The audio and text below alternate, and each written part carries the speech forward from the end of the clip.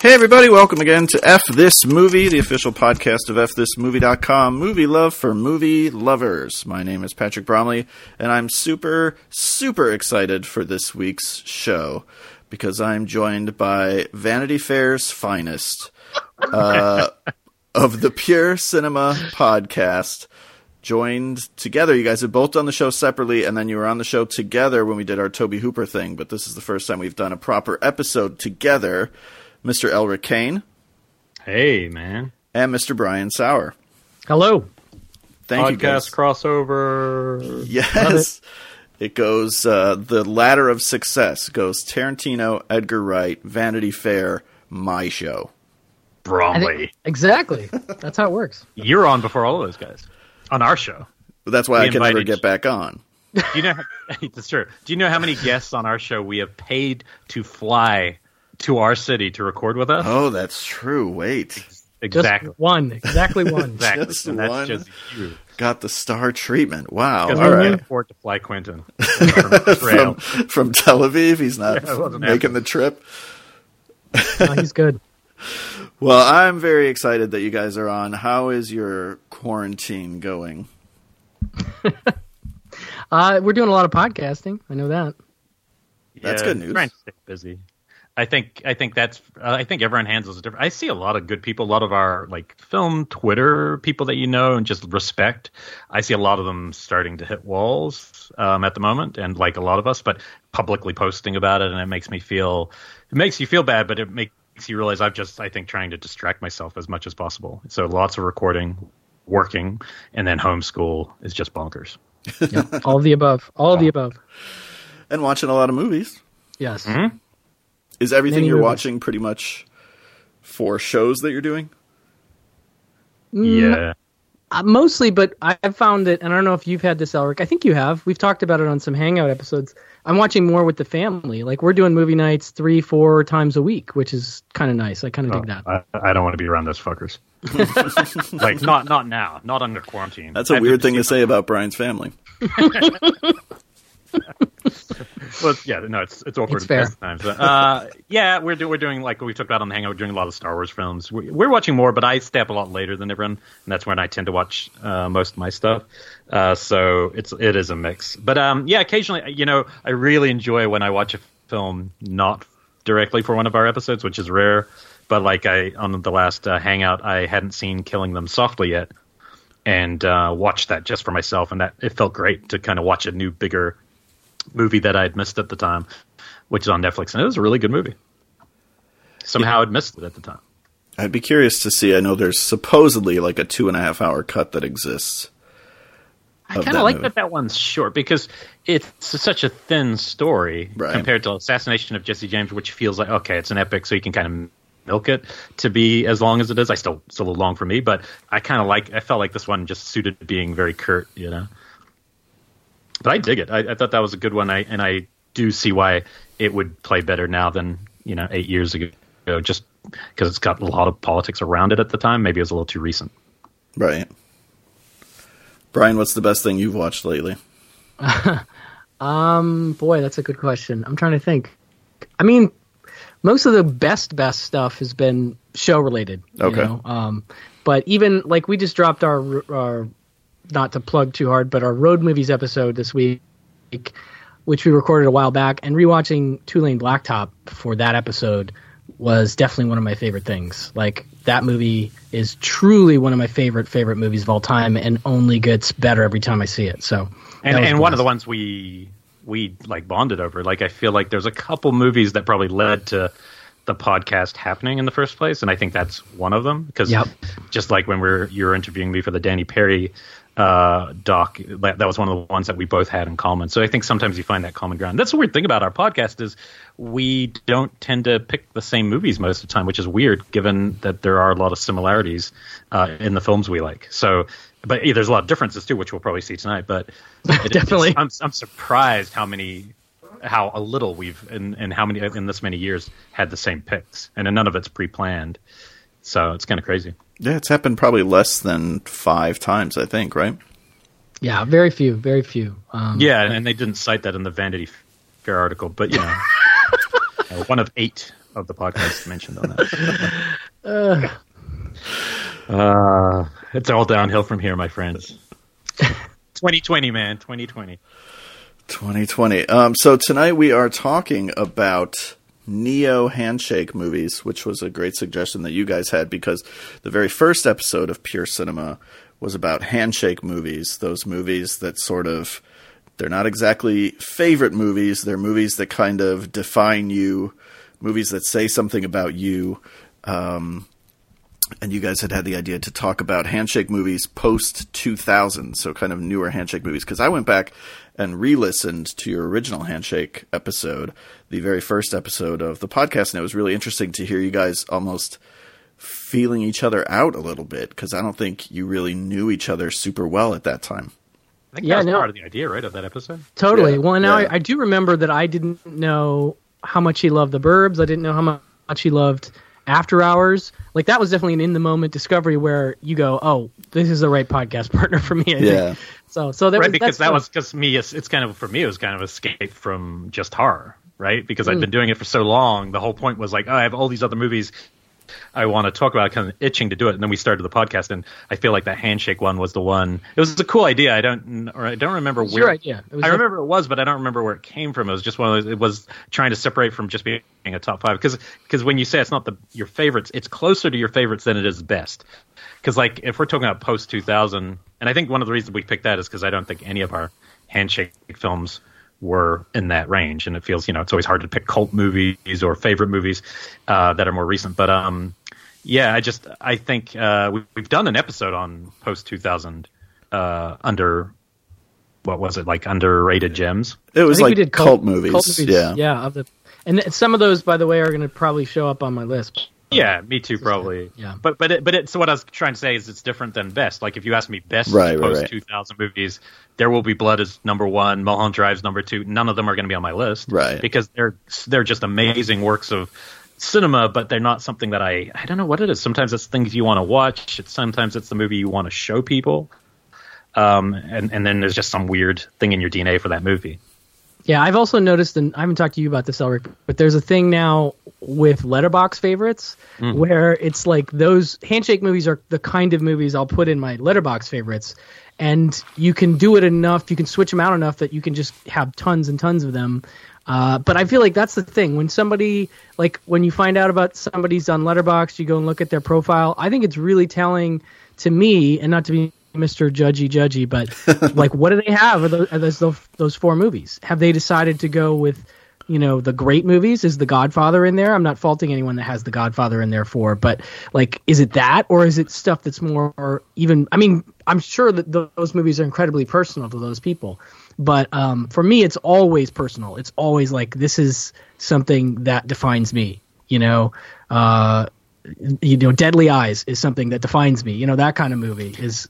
I like that. Yeah, no, I totally. I feel like we should all pull up our Letterboxd right now. Mine are color coded right now, which I'm very proud of. I have deep red, blue sunshine, green room, and purple noon. Feel really good about that. Oh, you just changed those then, dude. Yeah, I did. I mean, but again, even though I'm kind of joking by picking color, they're all four movies that could make that list. You know what I mean? They're not just best movies. So yeah. I think there's something more playful about saying, handshake or something like that too. Or like high five. It's almost like rather than best or favorites. And some of them are funny. Like you can't. Unlike favorites, you can't escape this. Like, this is almost the list that when somebody says this to you, it comes to your mind pretty quick. At least for me, it does. Like I realized I wasn't really researching much in the 2000s because I realized I had already kind of thought of these movies, and I'm probably going to regret it as soon as we tape it. Because I'll be like, oh, I didn't think about all these major. Because I almost regretted saying 2000s because maybe that was too much ground. Like maybe it should have been 2010 to now, but whatever. It's we'll see what we get. Yeah. I think mine's kind of a mix of the first decade and the second decade. Yeah. I think mine is two, although, no, a little more favoring the 2010s.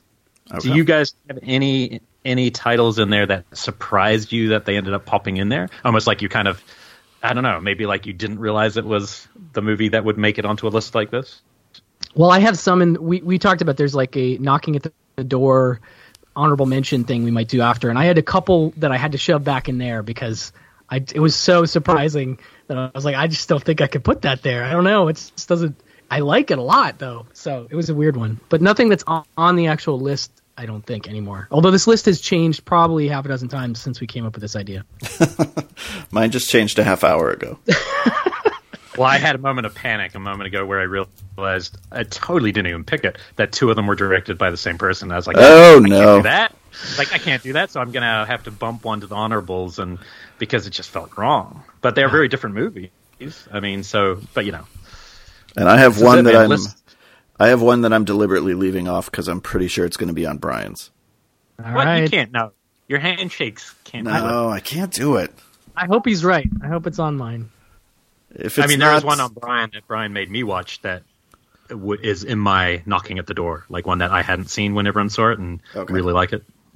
All right. Well, shit, let's get to it. I'm excited. Yeah, I am too. I want to hear what you guys pick. This is going to be fun. All right, this is good. Elric, we'll let you go first. You guys are the guests. You should go first. So we're just going to go one and rotate around? Yeah, might as well. Okay, so this will be, I'll start with my pinky. I assume we're going to designate which finger. Did we rank these? I don't know. I did a traditional ranking, but you know, whatever. Yeah, I mean, once you're if you're in that 5, you're in freaking great company. So I mean, this was hard to get down 5 movies from 21. We know there's 21 Marvel movies, so I had to get down to 5. So I'll probably start with Iron Man 3 because that's the one with the whip, right? Yep. No, that's 2. That's 2. Oh shit. Okay, hold on. The only good thing about 2, yeah. Hold on, Marty's texting me. Oh no. He's canceling his appearance on Pure Cinema.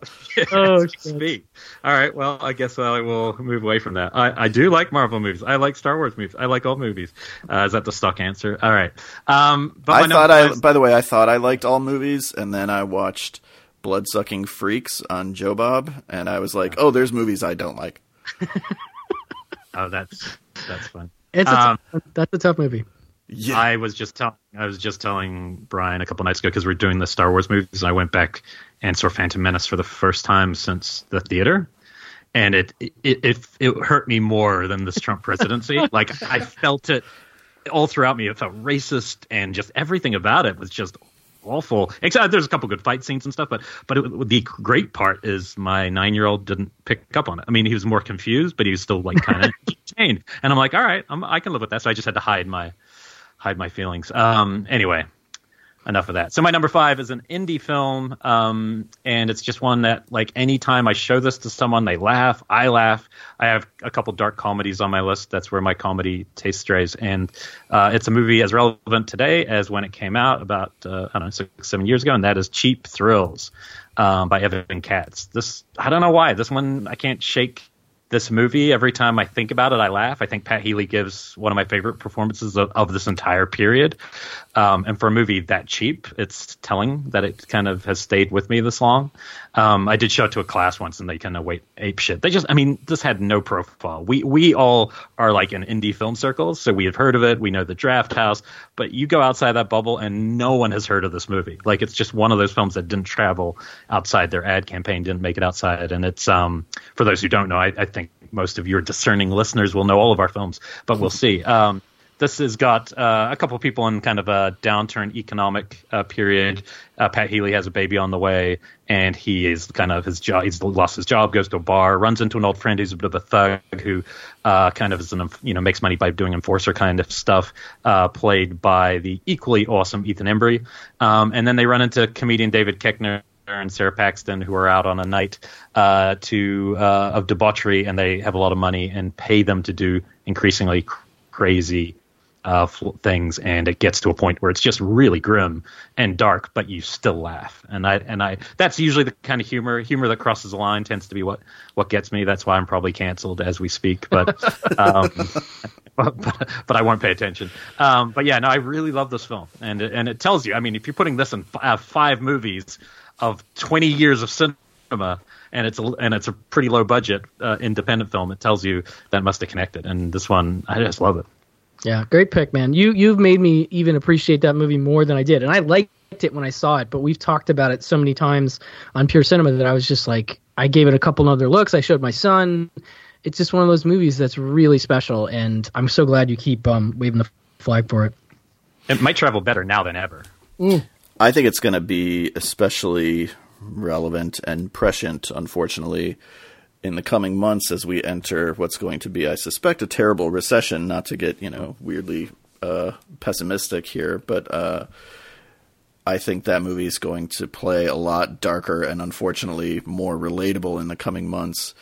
I remember I stayed up till midnight the night that movie first hit VOD so that I could rent it right at midnight, and stayed up till 2 a.m. watching it and fell completely in love with it. I love all 4 of those performances. I think they're all so good in such different ways.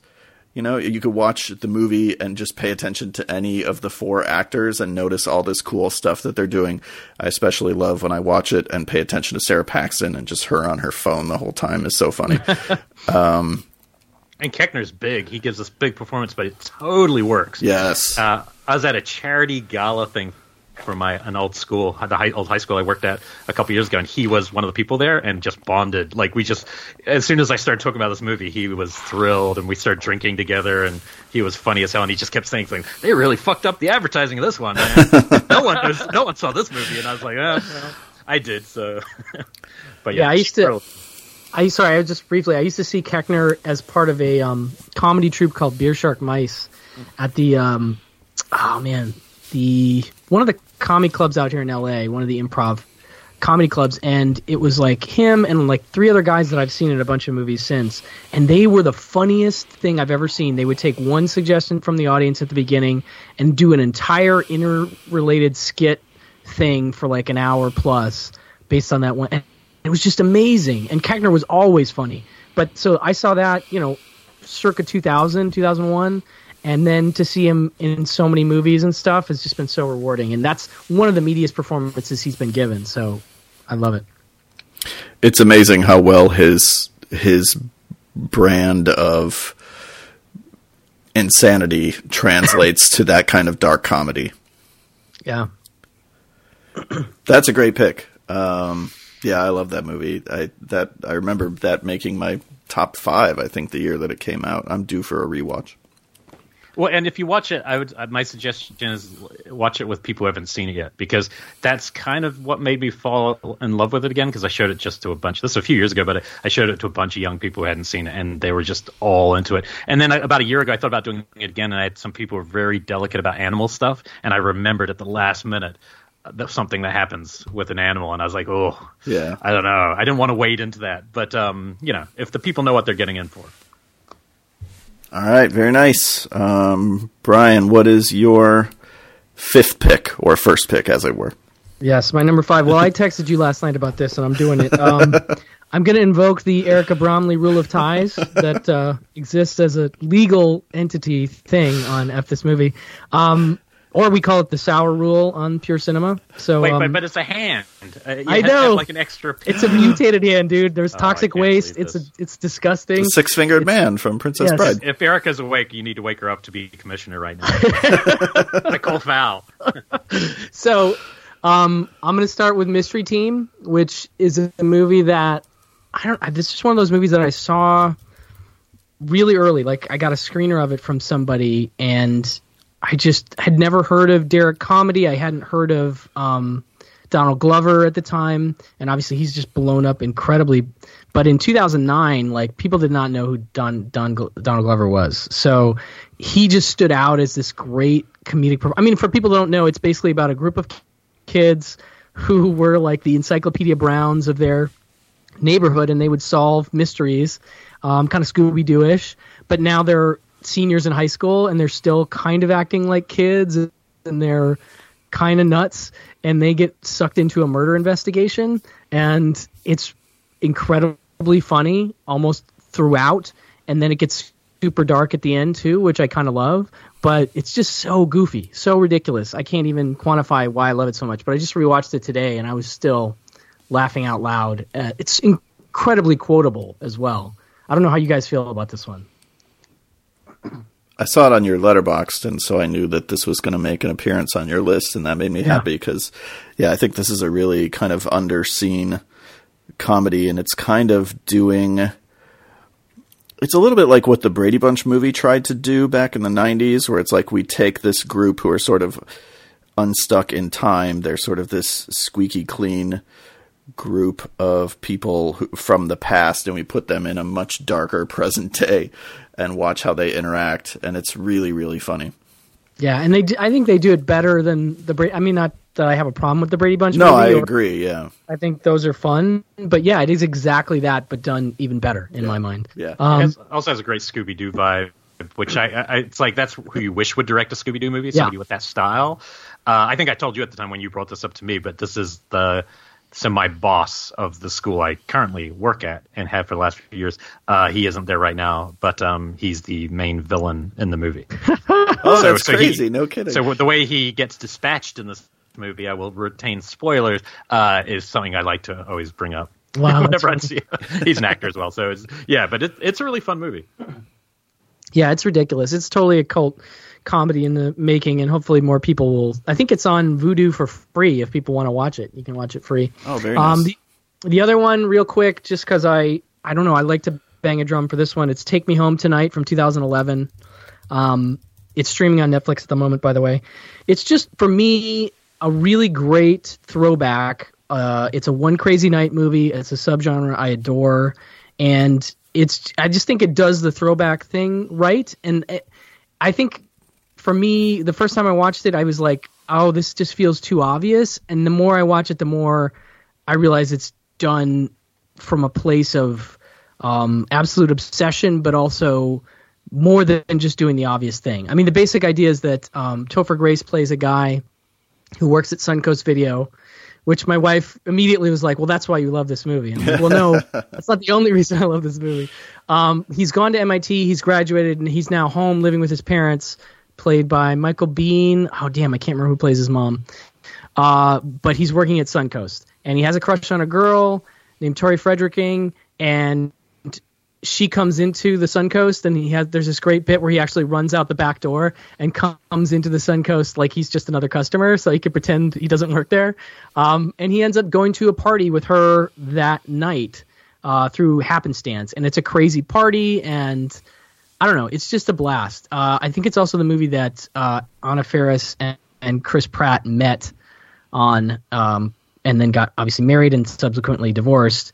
But it's cool to see. I think it was filmed in 2007, so you watch Anna Faris and Chris Pratt especially, they look like babies. They look so young in the movie. But yeah, it's just a blast. I just really love the soundtrack. I love the energy of it. It captures a John Hughes vibe, but is still a little crazier than a John Hughes movie, a little funnier.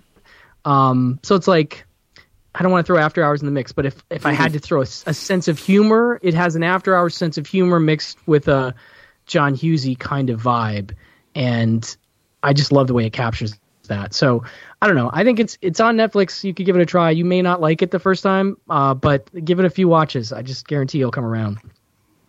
And so that's my mutated finger. That movie kind of like came and went when it was released. Like it kind of died at the box office, and I have been wondering where like all the people who love stuff like Can't Hardly Wait, like why are they not discovering this movie as well? Because I think they're definitely cut from the same cloth. I'm not saying that Can't Hardly Wait is a better movie, because I think you're right, to the point where I actually thought I had seen it, but realized I haven't. I've seen Can't Hardly Wait. I'm dead serious. That's the one I was thinking of. I actually like it better than Can't Hardly Wait, and I love Can't Hardly Wait. Ethan Embry playing his Cheap Thrills character in Can't Hardly Wait, better movie. Yes, yeah. Very much. Very much. Anyway, sorry. What's your number 5, Patrick? Well, before we get to Patrick, Brian, what's your third number 5? I don't want to rush you. We'll get to it. We're going to be here a while. Just saying. My number 5 is the only comedy on my list, and it's a movie that I know people like, but I'm really I'm waiting for time to catch up to it, and that is the Coen brothers' Hail Caesar, which I think a lot of people saw and were like, oh, okay, yeah, it's okay, good cast, but, it's minor Coens, and I just do not believe that it's minor Coens. I think it's one of their great movies, and they have a lot of great movies. I love the period. I love all the stuff about Hollywood in the 1950s. There's an amazing musical number with Channing Tatum halfway through the movie. Everybody in it is really funny, but I also think it's a movie that has a lot of really interesting things to say, not just about capitalism, because there's a whole communism subplot that runs through it, but about religion as well, and sort of asking this question of who do you serve. And it's a love letter to movie making, and I have a couple of those that like almost made my list, and this is the only one that did. Wow, I like this pick a lot, actually. This movie was definitely, I think, a head scratcher for a lot of people at the time, but I don't know, man. There's like a Norman Torog joke in the movie, and for people that don't know, like he directed a bunch of stuff in the 1950s, and I feel like he directed some Elvis movies or something. But I thought that joke was hilarious, and I'm like, that is just such a deep cut joke to put in your movie. They're so committed to what's this period. I love it. It's amazing, and all the stuff you talked about, the Hollywood in the 50s, the dance number. I mean, one of the best scenes of any movie from this period is the discussion about religion around it. It's just a genius. It's funny. Like, I need to see it again because in the theater there was about 4 or 5 sequences that I thought were like the best of that year. But then there's other parts where I just were a little more forgettable. Like George Clooney stuff was at the time for me a little more forgettable. So maybe I got to rewatch that. But the Frances McDormand editor scene was one of the greatest things I've ever seen. Oh, so good. The guy plays Han Solo's comic scene where he enters the romance is just as good as it gets, like, about making movies, I think. So I'm with you. I love that this is a pick on your list to remind people, because I felt similarly about Buster Scruggs. There was stuff in there that's so good. Like, some of those stories were so good. The couple were, not ever bad. There's no bad note. But maybe because they are more based on sequences versus a lead character, traditional filmmaking style, might be why some people are less reacting to them. Yeah, I think Buster Scruggs is more like almost like a horror anthology, where it's like it's going to be uneven by design. And the reputation of Hail Caesar is like, well, it's a collection of scenes that don't hold together, and some of the scenes are good, and some of them, like you said, are less good. My belief, my conviction is that it does all hold together. If you're looking for what the movie is trying to say, it all does hold together. There's a line near the end of the movie where a director is talking to a guy up on a cross, and he says, "Are you a principal or an extra?" And that to me is the key to the whole movie. That's great. That's great. That's really good. Yeah, I got to see it again. That's the great thing about Coen Brothers movies. Even when you don't fully connect first time, if you watch it again or give it a little bit of time, I remember seeing Burn after reading a second time once and going, "No, this is really funny." Like, yeah. The only one I probably maybe wouldn't give another shot is Intolerable Cruelty, but even that has moments, But yeah, no, Coen Brothers are a gift that keep giving. Well, Brian, you just rewatched Lady Killers, right? I did. Yeah, it's got moments, and okay. And the Tom Hanks. I talked about this one on a Hangout too. The Tom Hanks performance is one of his last comedic performances that I can think of, and so on that level, it's kind of a milestone for me. I really enjoy his performance in that movie. Is great. I talked about it on the show, but the Marlon Wayans character, maybe not my favorite character they've ever come up with, and I get kind of what they're going for, but it doesn't quite come off right, and so that's difficult. But it's obviously coming from a Ealing comedy kind of place, so right. I don't know. But I enjoy Tom Hanks so much in that movie that it's like one of the great Coen performances in my mind. He really nails that, Yeah, that's the one that I think I need to revisit, because I don't know if I've seen it since the day it opened. And that was my takeaway. Wow. Was like, I really enjoyed the Tom Hanks performance, but he's stuck in this movie that I'm not crazy about. But I haven't seen it since then. It gets better. I mean, it's definitely broad, like broader than Raising Arizona broad, in terms of the other characters, which I think is also an incongruity of the film. Like, you've got this very specific, sophisticated comic performance around just the stupidest shit, which is fine. They do the stupidest shit as good as anybody, but somehow, it doesn't quite gel. I don't know. It's still good, though. I definitely recommend watching it again. Okay. Yeah, that's the only one I haven't seen. I remember that's the only one where a trailer somehow put me off seeing it at the time, which is crazy because it's the Coen Brothers. It makes no sense. Have they split up, or are they just taking a break? Do you know? I don't pay attention to this stuff very well, but I know that Joel's directing Macbeth with Denzel Washington as a movie without Ethan. Oh, and that's I the didn't hear first that. movie he's made solo. Yeah, I think it's in the can. It's a telling of Macbeth with like Denzel and Brendan Gleeson and stuff. So it sounds maybe more serious, but I don't know. I couldn't tell if that was more of it doesn't make sense for us to do that movie together.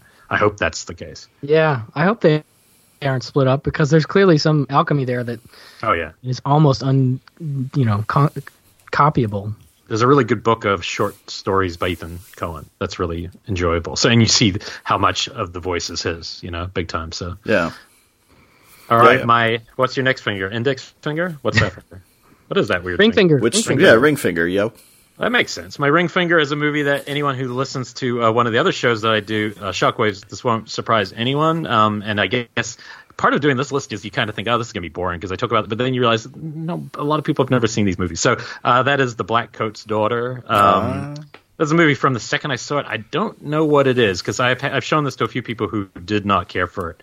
What I know is it's real because usually what happens is you fall in love with the filmmaker's style and then you like every movie by them. And so far, all the films by this director I should love, and I haven't liked them particularly. I feel they all have had the surface of the thing I want, but not the story engine or the emotional connection. But The Black Coat's Daughter completely did, and I got really lucky. I saw a good friend of mine is an actor, Mark Kelly, who's in the Dodeca Decathlon and some other stuff. He took me to one of those screenings that happened before screenings for critics. I think it was for the agency of an actress. I think that was the only one I ever went to. And I was expecting it to be totally shit because he's like, it's a horror film and I thought you should come. And I'm like, oh, this is going to be one of those cheap, just terrible, unwatchable movies. And my jaw was on the ground by the end of it because I was like, this is everything I want to do in a movie. Just tonally, it has this very dread-inducing rhythm. I think it does the A24 thing better than I feel like any of their movies have yet of what horror, that kind of horror can be. But so it's really simple.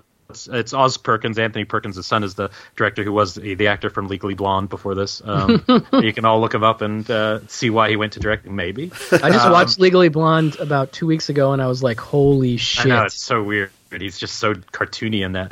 But Lucy Boynton is I love Lucy Boynton. I mean, Kieran Shipka's the kind of the lead. Emma Roberts halfway through becomes one of the leads. But Lucy Boynton, I think, is this actress who is just someone I think is going to have a huge career. She was in what's the movie I love, the Irish one with the singing? Sing Street. Sing Street, which I just adore. Fuck, it should have been on this list. I was going to say, I thought for sure it would be. Yeah, I actually just forgot about it, but it would be. I will keep it for scratching at the door. All right, it's a beautiful, uplifting movie for this time period. Black Coat's Daughter less so, but it's all set at this boarding school. I think he gets under the surface of the way textures are, and in a way that's closer to Lynch, not in the way that Lynch feels all weird, but just in the way that you remember the way the film felt more than you remember the narrative. And it's all set at this boarding school where people whose parents haven't come to pick them up over winter break. There's only a handful. And Kierna Shipka from Mad Men, the little girl, is stuck there because she is going to find out that something happened to her parents. And she doesn't find out straight away.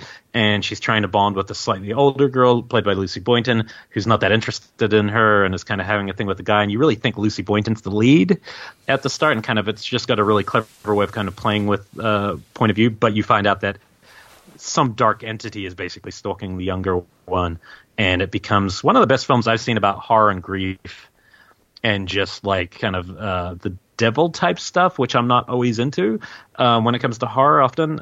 I think that this one got it the best for me. This is, along with a film that will be outside my 5, this would be my favorite horror film of this period, which is crazy given how many good horror films have come out, but I think it's partly just the way it feels for me. I wouldn't want to spoil it, but I think it's on Netflix. I think it has been for a long time, and it was originally called February, but they had to move up 2 letters in the alphabet so as they could be higher placed on Netflix, which is true. I'm not just saying that. That's actually why it's called The Black Coat's Daughter, which is just really ridiculous. I mean, if it was a Z title, right? But F, really? You can't scroll to F? Come on, guys. Modern movie making. It's 2020. But I love this film, and it's I don't there's other horror films that I understand why people would like more, but this is what I mean by this is the thing that I like about Handshake. I can't not put this in. like there's a part of me that's like, I shouldn't bother talking about that. I should fit something new in. It's like I have no choice. This film got under my skin, and I have to keep telling people about it. It's a great movie. I've only seen it the one time, and I need to revisit it, but I remember it really leaving an impression. I love what you said about, like, you remember how it felt more than what it's about, because that's what sticks with me. It's been a few years since I saw it, but I remember how it felt to watch it. I don't totally remember, like, the stuff that happens, even as you're talking about some of the plot elements. I'm like, oh, right, Lucy Boynton is in this movie, and she plays, like, the friend, and but I forgot all that. You start to really like her. Well, I did. I found her. I also just find her incredibly attractive, you know. But it also does, like, usually movies that have like a big twist, say in the middle, not towards the end, but like a major, oh, you're going to change how you watch the movie. Usually that's really obvious. And this one, it took me a few minutes before I even understood what had happened. I'm not going to obviously reveal it, but like it's major, and it took me a few minutes. And once I did, it was so much more satisfying to not spoon feed that.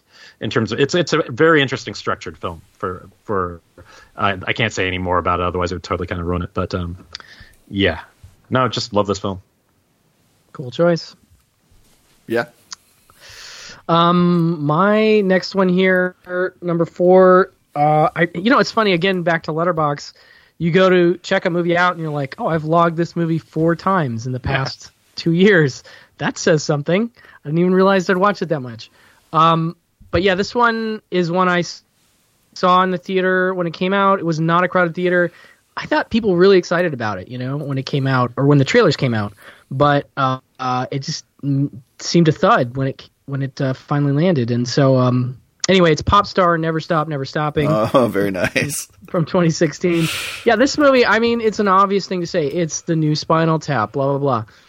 You know, in a world where Christopher Guest has made so many movies like he's made, and The Office exists and all these things, I feel like maybe... I don't know, maybe people are getting tired of the gimmick, you know, or whatever. I don't know.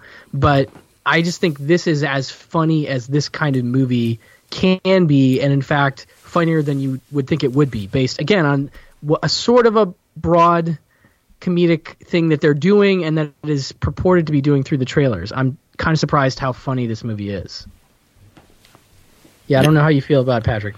No, I'm a huge fan of it. I'm a big fan of any comedies, and Hot Rod had the very same feel, where you go see it and you're like, they got away with something here. Like, some studio exec wasn't paying attention, and they were able to sneak this movie out into theaters because it's so wild. Like, the humor in that movie, and just how many jokes there are and how funny it is.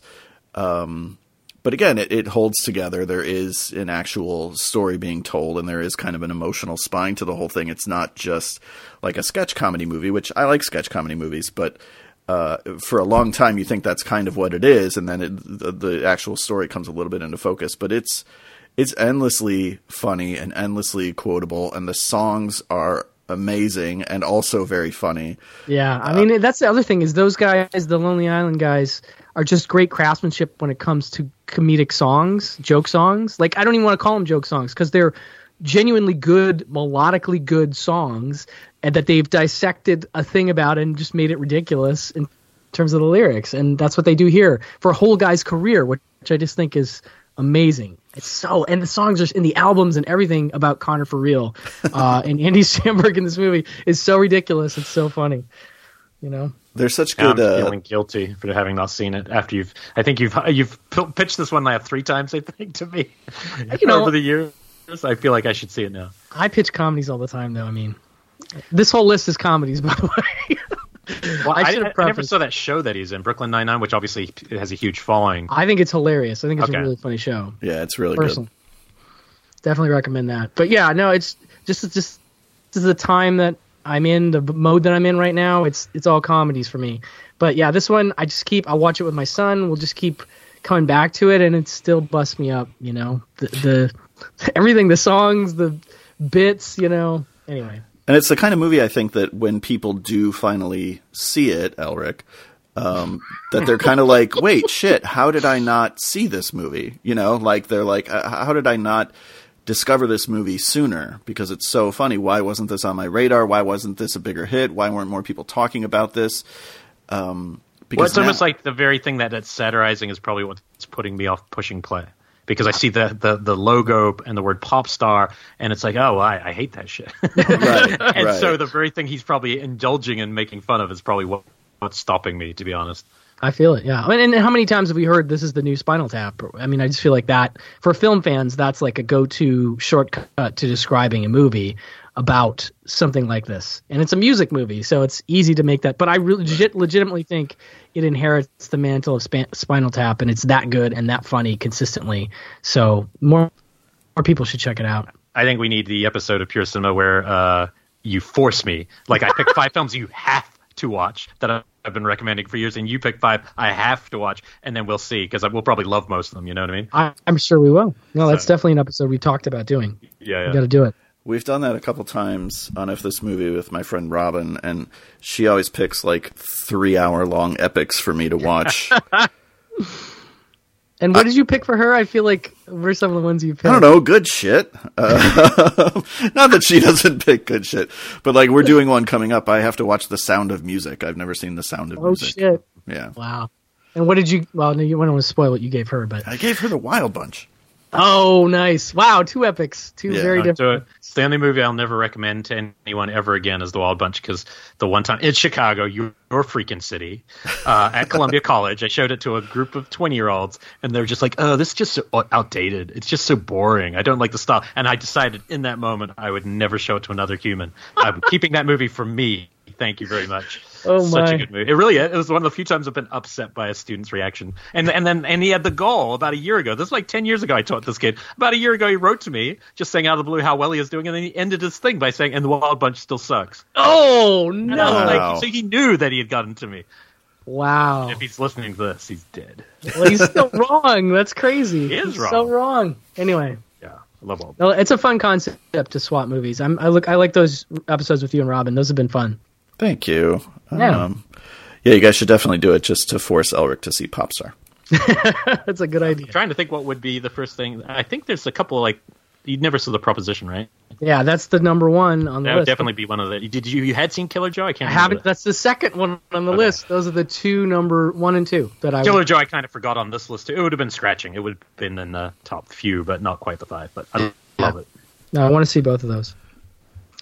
But I also want to know what Patrick's number 4 is. Oh, my number 4 is He's probably changing the list as we were speaking. Basically. No, I keep remembering stuff and like typing it like, for the scratching at the door.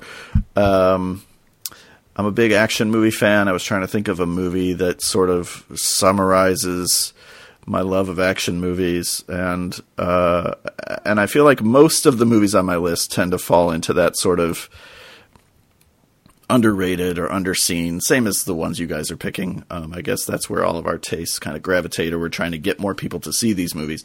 It's a movie I've talked about a lot at F This Movie, and that is Michael Mann's adaptation of Miami Vice. Ooh. Oh, interesting. Very cool. Convince me why I should go back, because I saw it one time in theaters, and there was some stuff I really liked, but then some of the digital stuff I, at the time, just was being dismissive of. So sell me again. I kind of had the same reaction, honestly, when we went to see it theatrically in, I guess, 2006. I was like, that was okay. You know, it seemed like he was doing Collateral, but the Collateral was better. But this has now become my favorite Michael Mann movie, which is insane because think about how many great movies he has. But this one is my favorite and probably one that I rewatch once a year. I don't know. When it came out on like DVD or something, I must have watched it. And it was just like, holy shit. It was like seeing a brand new movie, even though it was not a brand new movie. It was the same movie, but I was just knocked out by like, how did I miss the boat on this? I think the digital stuff has actually aged really well. And I think it's just such an interesting exploration of a lot of his themes. It's so sort of minimalist in terms of dialogue and character development. It's like this tone poem action movie, this sort of weird hyper masculine art film. I just, and it's about these men who are driven by their obsessions and their careers. And it's the same thing that, Michael Mann is exploring in every movie. and he doesn't give a shit if you can follow it or not. It's like a movie you almost have to watch with the subtitles on, because it just throws you into this case and all this police speak, and he could care less if you're able to keep up or not. I just love how singularly it focuses on like the job. And I remember being very distracted by like Colin Farrell's mustache and haircut, and it is growing on me. He's a real dirtbag in the movie, but he was like coked out of his mind at the time that they made it. I didn't find out till after the fact that like they basically had to scrap the entire final act of the movie because of A, a hurricane, and B, Jamie Foxx like wouldn't return to the country where they were shooting. So they just had to basically end the movie where they had finished shooting. Wow. And kind of create a new ending for the whole thing. Wouldn't return, why? Because it was very dangerous. I think there were like some shootings going on, and he was like, crazy. yeah, fuck that, I'm not going back. No, I don't blame him. That's makes sense. I think you're right about the digital, though. I think, especially Public Enemies definitely suffered from that, but that was a period piece. Yeah. But I think it's about seeing it on the big screen, actually. Like most movies, we say, you have to see it on the big screen. I could see that maybe that would age better seeing it at home, versus the expectations you had at that time to see it on a big screen, where things just looked a little weird back then for the first time. Right. But I remember liking it. I just didn't love it, and I was I loved Collateral, so I was, just slightly perplexed. But I have been meaning to re-see that one, and I still haven't done Black Cat, which I hear the director's cut is pretty good. I haven't seen the director's cut, but I do like Black Cat, and some of that is just because I like Michael Mann, and Black Hat is just Michael Mann porn. It's just like, that stuff you like about my movies? Here it is. Oh, yeah, we all like Mann. I think Mann's great. Yeah. The Insider is huge for me. Huge movie. Yeah, probably his best movie, I think. Sport. Come on, Sport. I like me some Manhunter and Thief. I like both of them. Thief. God damn, I forgot. Thief is so freaking good. That diner scene is just another. I take it back. Level. Thief is his best movie. I take it back. but he shows how many lanes he can do. I mean, the fact that Insider is in the conversation to be one of his top two, I think, and the fact that that's like a biopic of some guy, it should be just boring as fuck. That's the thing that amazes me about that movie. Yeah. No, it's crazy how engrossing and emotional that movie. It's incredible. It's really, for anybody, like there is a part of me that thinks sometimes he's one of those colder filmmakers, but then I come back to some of them, especially that one, but some of the other ones too. There's a lot of emotion there, and it's probably more than he would even like you to see. He feels like that kind of guy to me. I don't know. That's just wild observations, but. All right, so we're moving on to Middle Finger, which is perfect. I'm giving you the middle finger with this film, which I view as basically a perfect movie in that sense of construction. It kind of has no obvious flaws, but in the same way, I know a lot of people who just don't like it and didn't appeal to them. Something about it turns people off, and that is Park Chan-wook's Stoker, which to me is every time I see it a lot. So a couple of these movies are on my list because I show them in a class once a year and have just found them to really connect to people. And this one's fascinating because it's often younger, 20-year-olds kind of is the age range I teach.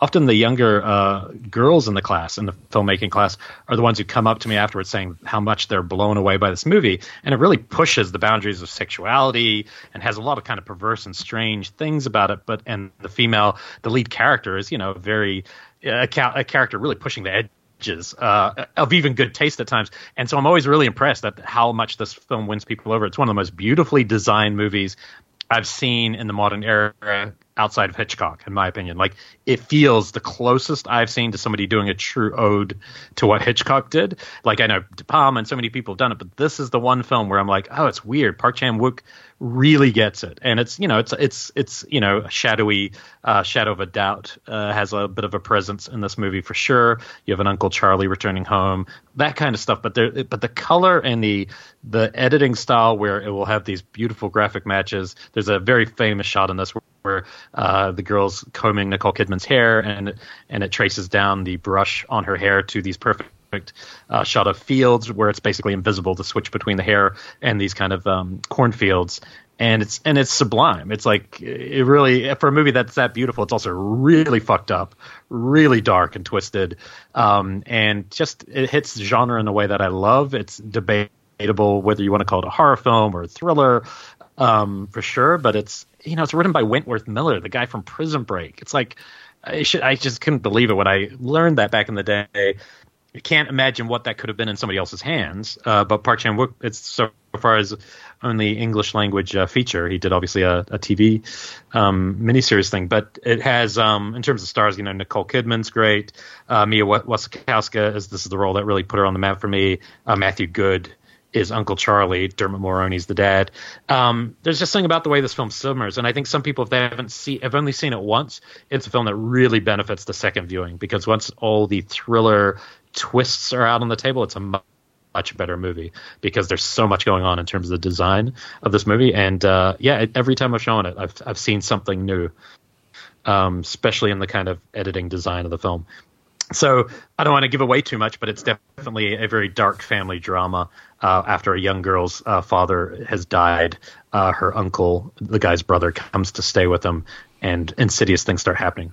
But there's also fun stuff where it's almost psychic connections and all these things that I often show this in a coming of age section, because it's a fun film to show with that in mind, because what it's coming of age of isn't traditional. But yeah, I wouldn't want to say too much more, but I utterly love, it's crazy that this is my favorite Park Chan-wook film, which is insane given how good he is in his native language. This is my favorite. And it's because, I don't know, maybe it's just the amount of times I've seen it. And the running time is very manageable. Some of his, I think some of his films in South Korea are a little longer. But yeah, love this film. Very cool, sir. It's a great movie. It's, and I remember this being the movie that kind of put Nicole Kidman back on the map for me, because she'd been doing like a lot of comedies, Stepford Wives and Bewitched, and some movies that I either didn't care for or didn't even bother seeing. And then it was like, oh shit, yeah, Nicole Kidman's still really, really good. And obviously now she's been doing a ton of stuff and TV, and everybody is back in love with Nicole Kidman. But I remember Stoker being the movie where I was like, oh shit, Nicole Kidman is really amazing. It's certainly one of the best made movies, I think, of the last 10 years. Yeah, it's really interesting. Like I said, it does benefit from repeat viewing, unlike some movies. But I think she's been the best working actor post Eyes Wide Shut. Like, I remember when I saw Eyes Wide Shut, I saw such a difference in what she then started picking. I mean, you're right, she's done other crap along the way, but just every couple of years you'll see her in something really challenging. Like, you watch Killing of a Sacred Deer, and you're like, Jesus, she just goes for it. Yeah. Like, just fearless, completely fearless in what she chooses to work on. And this is one of those roles, gets pretty nasty. But yeah, I don't know what it is that turns some people off, though, because I do remember on Shockwaves, it was me and Rebecca's number one of the year it came out, and Rob hated it. I don't want to say he hates it, because he might not have hated it, but he didn't. He also didn't think it should be on a horror list. I remember having a disagreement with him. So on this one, I think it's always interesting what might turn somebody on, but equally turn someone off on a movie. This is definitely an Elric movie for me. Just a movie I know you love, and I love that you love it. It's good stuff. All right, Brian, what's next for you? Middle finger.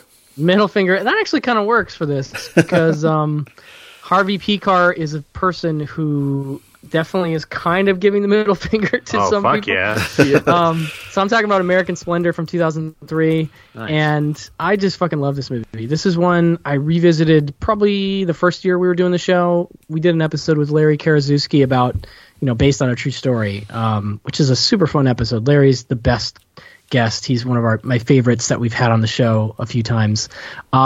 Anyway, I rewatched it then, and I was like, holy shit, I love this movie. I forgot how much I love the characterization as done by Paul Giamatti, and I never was not in love with Hope Davis, but seeing her again, and then Mumford came out on Blu-ray recently, and I rewatched it. I mean, Day Trippers too. Like, it's been a run of Hope Davis on Blu-ray, and are we all Hope Davis Mumford fans here? Because I love Mumford, and I love Hope Davis in that film. Yeah, no, she is amazing in that.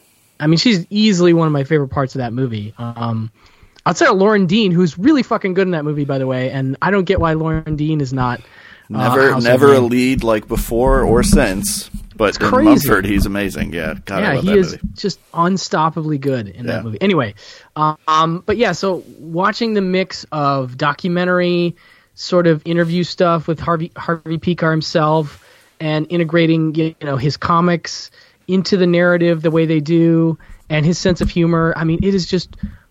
I mean, if we're going to talk about comic book movies, it's probably my favorite one. Just because it is so. I don't know.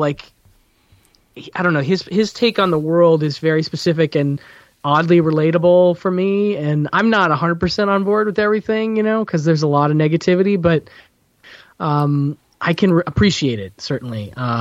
And like I said, Giamatti's performance, Judah Friedlander's performance is really good. I love James Urbaniak as Crumb in the movie. Like, that's super fun. I don't know. It's just a great portrait of a man who took certain kinds of energy and put it into something creative, which then comes out as this other creative thing. And it's just, I don't know. It's got layers, man. It's got layers. I just rewatched it not too long ago because Erica and I did one of our revisiting our favorite movies of, X year. So we were doing 2003. And so we rewatched it, and she was particularly taken with it. She was in tears by the end of the movie. She was so moved by some of the stuff with him and his daughter. Yeah, that's a big thing for me, too. I think I noticed on this most recent rewatch. I hadn't seen it since I had a daughter, so it definitely affected me differently. Yeah. I found myself appreciating its construction so much because, again, I think I appreciated it in 2003, but, I've seen 17 years worth of movies since then, and none of them are put together the way that movie is put together. And so it's like, oh, this is so refreshing to see a movie that is doing so many different things with a conventional biopic. Yeah, I'm kind of surprised somebody hasn't ripped it off. I mean, nothing's sacred, and I don't want somebody to do that, but it is such an interesting idea and so unique in that way. I guess whatever, nobody does it again, then it's the only movie, and that's great. But yeah, in terms of the construction, it is so refreshing. It's a perfect word for it. You watch it, and you're just like, oh, this is so nice. I love this kind of storytelling. And Giamatti's best. I mean, He's so good, and I haven't seen it since the theaters, but I was a fan of the comic as well, so I came to it through that, wanting to see it because of that. But yeah, it's so interesting. Yeah, you're right. They're documentarians as well, right? The filmmakers. Yeah. Very cool. Yeah. Very nice. What's next there, Patrick? My middle finger pick. I'll make the movie that just made my list about 30 minutes before we started recording. I was going to keep it off because the movie's kind of a mess. Maybe I shouldn't say that because this is a movie from a previous Pure Cinema guest. And that is, I don't know that he's going to listen to this unless he seeks out everything you guys do, which he might. I don't know. This is Richard Kelly's Southland Tales. Oh, nice. Cool. Nice. Which is a movie I saw in 2007 and was... 2007 is like an epically good year for movies. I mean, I could almost make a handshake list just from 2007 movies. And so Southland Tales wasn't even in my top 10 that year, but something about it. I saw it, it played at my local multiplex for less than a week. I think by that Wednesday, there was a new release and they bumped Southland Tales. So it was in my theater for 5 days. Luckily I saw it during those 5 days. And something about it just stuck with me, and it has become the single purest representation of this thing that I'm always chasing. I love a movie that takes big swings, and I love a movie that sometimes its reach maybe is a little bit greater than its grasp. And that, to me, is Southland Tales. He's trying to do so much, and it's not all entirely successful, but enough of it lands for me, and I'm so fascinated by the alchemy of the whole thing. His casting choices, the way he's mixing science fiction and politics and dark comedy, and there's these moments in it that work. Again, we've talked a few times about in Hail Caesar, where there's moments that are as good as anything you're going to see in a movie. I mean, the scene that everybody points to is this Justin Timberlake musical number to the Killers song. And the movie comes alive in this way, and it's as good as anything Richard Kelly has done in that sequence. But I'm drawn to the movie over and over again. In fact, I put it on just before we started recording because I was like, this really needs to be on my list. And so I rewatched just the first half hour, which is a lot of like backstory and explanation. And I know he's been talking lately about possibly releasing the cut that played at Cannes that then he had to cut like 30 minutes out of. And Arrow maybe is teasing a possible like special edition Blu-ray, or so I'm told. I don't know. Ooh, how nice. much stock to put in that, but I really wish somebody would scoop it up and give it kind of the special edition treatment, because it defines cult movie to me. And it's a movie that I love, warts and all. Well, Yeah. of all of our, I was just going to say, of all our guests that we've got, that was the one that kind of blew my mind the most, because that was the one that I just feel like he wasn't on the radar anymore. And I think I had come across a Guardian article with him where he was just talking about how he's kind of ramping back up to return to film. And that's when I think I said it to Brian, like, holy shit, like there's a chance we could get, have a conversation with the guy who made freaking Donnie Darko and Southland Tales, and I was super excited. And it was really interesting. I thought talking to him was one of the most interesting, and he's so he's at a good point to reflect on those things now with some distance. I there's no one I'm rooting for more to have another act, because he's only he's our age, he's not past it. He's already had a 10-year career and then been gone for 10 years and still is only our age. So there's a good chance he could have another act here, and I hope he does. Well, two things. One, he's only made 3 films, and they're all interesting. Yeah, I don't care what for you sure. say. But speaking to Southland specifically, like, I'm a big fan of it. My wife and I saw it at a theater. I think we found out through Phil Blankenship where it was playing, because I know Phil is a fan too. And it was a very, sparsely attended theater, and I think it left like the next day. So we just got in time. But it was it's like you say, so ambitious in what it's trying to do. And it could really benefit, I think, from that extra half hour. I think it's such a big canvas movie, that hearing him talk about maybe working with Netflix, and I don't know what that means, if it means TV, some kind of series or whatever, on our show, got me really excited, because I feel like he's the kind of guy that really paints on a big canvas, and to stuff him into a movie is almost, I mean, he can certainly do it, but I would love to see what he'd do with a broader canvas. He's just got such an incredibly interesting, point of view and mix of influences, and was such a sweet guy in person, to be honest. So I'm really curious what else he'd do. It was really cool. It was really cool to hear him on your show talking about The Box as much as he did, because I think that's a really interesting and kind of underrated movie. And so it was really cool to hear you guys dive a little bit deep on that, because I haven't really heard him talk about it, because by the time it came out, it was like, okay, Richard Kelly, three strikes, you're out.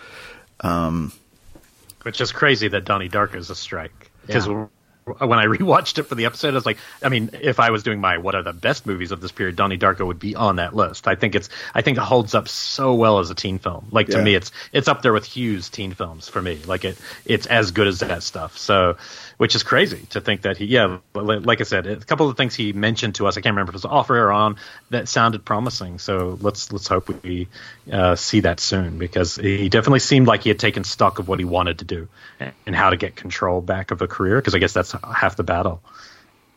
Yeah, I would love it if he came back, because he definitely makes the kinds of movies that I really like. They're mixing a lot of things together, and they're trying to do a lot of things. And I like a filmmaker who's really trying. He feels like somebody who would do, I mean, this is just fan service, but he feels like someone who should work for Jordan Peele.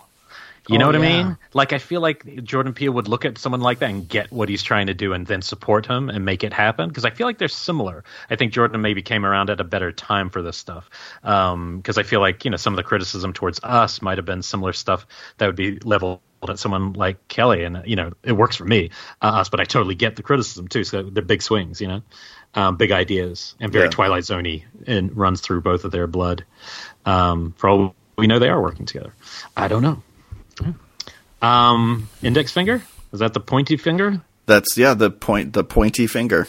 Yes. Oh well, this film's probably the most pointy. So okay, this is because I had to move one of mine, which I'll mention on the number 1 spot because it's directed by the same person. It allowed for this one to slip in, and this is going to be the most baffling to you guys, I think. for me because it's not like genre the way the rest of the film is done, like serious drama.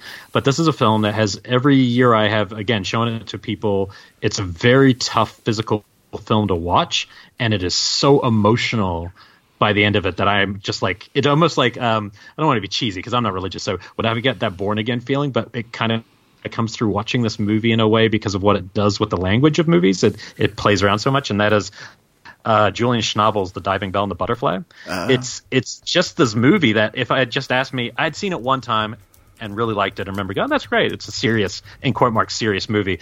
And I remember having, obviously, has this brilliant gimmick that it just does, incredibly, because Janusz Kaminski shoots it, and it's the best thing he's ever done. And that's including everything he did with Spielberg, in my opinion, in terms of like placing the camera in the physical point of view of a character who is bound to only be able to blink with his eye. And they do some things in the making of this film that just blew my mind, where they're like putting a prosthetic over the camera and sewing it up and it's all like gelled up the whole way through. It's really a remarkable movie in the craft, but forget all that when you're watching it. It's a little bit painful because they really go all the way with placing you in the viewpoint of a guy who has an accent. So he's for those who don't know, Julian Schnabel, for one, wasn't a filmmaker. He's one of the most famous. When you watch Wall Street, every time you see Gordon Gekko behind him, there will be Julian Schnabel paintings to show how rich he was, because they were the most expensive artwork, kind of like Damien Hirst stuff is now. It's kind of ludicrous, and it's not that good, at least to me, what I think of as art. And then Julian Schnabel, I guess at one point was good friends with Basquiat and decided to make a film about him, which I think is also a really beautiful movie. But this is another level. So it's about the editor of Elle, which in France is a big deal. At that time was like the #1 magazine, all about fashion and style. He's only 43 years old, and he's like riding the high life. He's like, having multiple, affairs, and estranged from his kids, and just, fast car. And then he just has this heart attack that's more of a mixture of that and a brain aneurysm. And he is, condemned to life in a wheelchair, only being able to blink with one eye. That's it. And he writes a fucking book with one eye. And anytime my students have problems with their papers, I'm always like, this dude could do it with one eye. You can't write one paper. He wrote 150 pages with blinking. To me, there's no greater motivator. But it's on the surface, it could be cheesy, and it's completely, almost at every point, it avoids cliche and cheese and goes towards something that's really emotional. Has one of the best soundtracks I've ever, it's one of the soundtracks I listen to the most. Everything from Tom Waits to I can't remember what else is on there, but just all sorts of crazy, really evocative stuff, Velvet Underground, that kind of stuff. But it's mostly the way it, something I'm always looking for in film, and we don't get it enough, is this idea that, up until the 20s, we did a silent film episode, I think, which is one of our least heard but best episodes of pure cinema. And what you see, and especially in the picks we had, is cinema just growing in leaps and bounds visually in that period. You look at something like Sunrise, and you're like, holy shit, what are they doing with the camera? And then sound comes in, and it all kind of takes a back seat. Visuals take a back seat for another 15 years, and the kind of language of cinema slows down. But this movie is truly one of those movies where they're trying so many new things, and frame rates and shutter speeds and what you can do, put on a lens, but not for a gimmick. It's to show how this guy experienced the rest of his life and the people who cared about him. And it's very weird for me to put this on a list, but the more I thought about it, there's nothing that has moved me more than this movie, and that because I've kind of forced myself to watch it every year. I wouldn't watch it on my own volition because it's, not that kind of movie, but I'm kind of glad I do watch it every year because it keeps reminding me of what movies can do in terms of moving people and showing experience. And maybe you need an outsider's viewpoint to do that, not just another filmmaker who makes film after film. Maybe it has to be somebody who doesn't make a film, 1 or 2 a decade, so they can kind of find that thing. I don't know if you guys have seen this one or not. This is the first movie on the list that I have not seen. Okay. Then, has Erica seen this one? I don't know. I'd have to go wake her up. I would just pause and tell her Elric wants to know. But I think this would be a great one, less so for the kids. But I think I would be shocked if this didn't move her deeply. Yeah. But I also think you both might. I think that's the problem sometimes with serious movies or dramas. Often I'm first in line to be like, sometimes I just am not in the mood, and then sometimes I will catch one and be like, oh, it wasn't what I thought it was going to be. This is one of the ones that's not what I thought it was going to be. It's not the bullshit cheesy version of the same story. Right. It's some, and also that actor, the guy who's the bad guy in the Bond film, Matthew Almarac, in the Bond film recently, that wasn't quite as good. He's the guy he's a great fuck. He drinks the gasoline or whatever, right? I believe so. Yeah. Yeah. He doesn't do that in this. No, so don't worry about that. You're safe for one movie. He does not do that. But yeah, no, this one's my surprise to make it. I'm glad it did though. Cool. And you haven't seen this one either, Ryan? No, I've seen this one. Okay. I need to revisit. It's been too long. I don't have a lot of specific feelings or memories about it, so I need to revisit. You just remember the blinking. I do remember the blinking for sure. Yes. I remember the trailer really well because it had a really cool Charlotte Gainsbourg song in it. Yeah. Oh.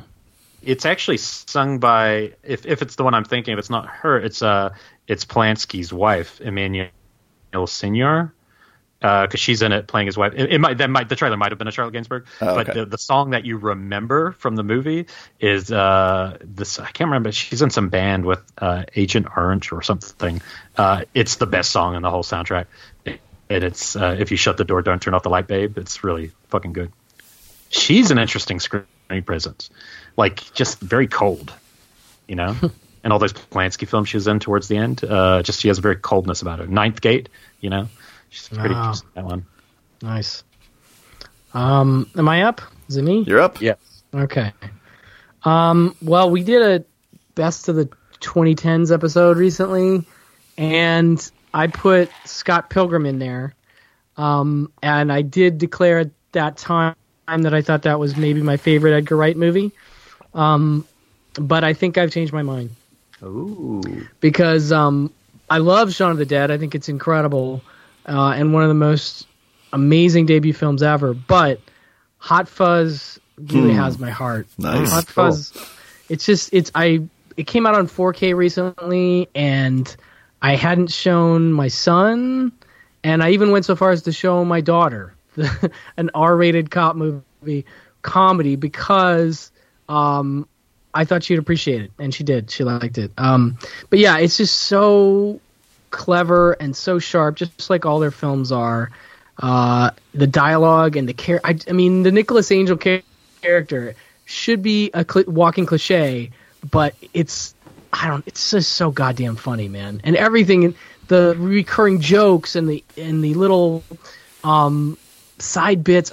I just love it. It makes me laugh. I don't feel the length. Most comedies that try to push the 2-hour mark, I think, are treading on thin ice. But this one, I'm just like, I don't feel it. I don't mind that it has almost 2 climaxes in a way. There's 2 parts where I'm like, oh shit, there's like still this whole other ending that I totally love, and it's one of those I just can't get enough of. But rewatching it, I was just like, I think this is my favorite Edgar Wright movie. I just absolutely love it.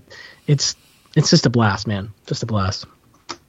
He's got multiple films that could be on a list like this. Yeah. It's crazy. Yeah. He was I think Baby Driver is going to hold up. That's one that's almost too recent still. But I think it's going to hold up. Obviously, the spacey factor, who knows how that will affect repeat viewings for some people. That I don't think will bother me as much in that role for certain reasons. But who knows, But it's such a fun movie. Yeah.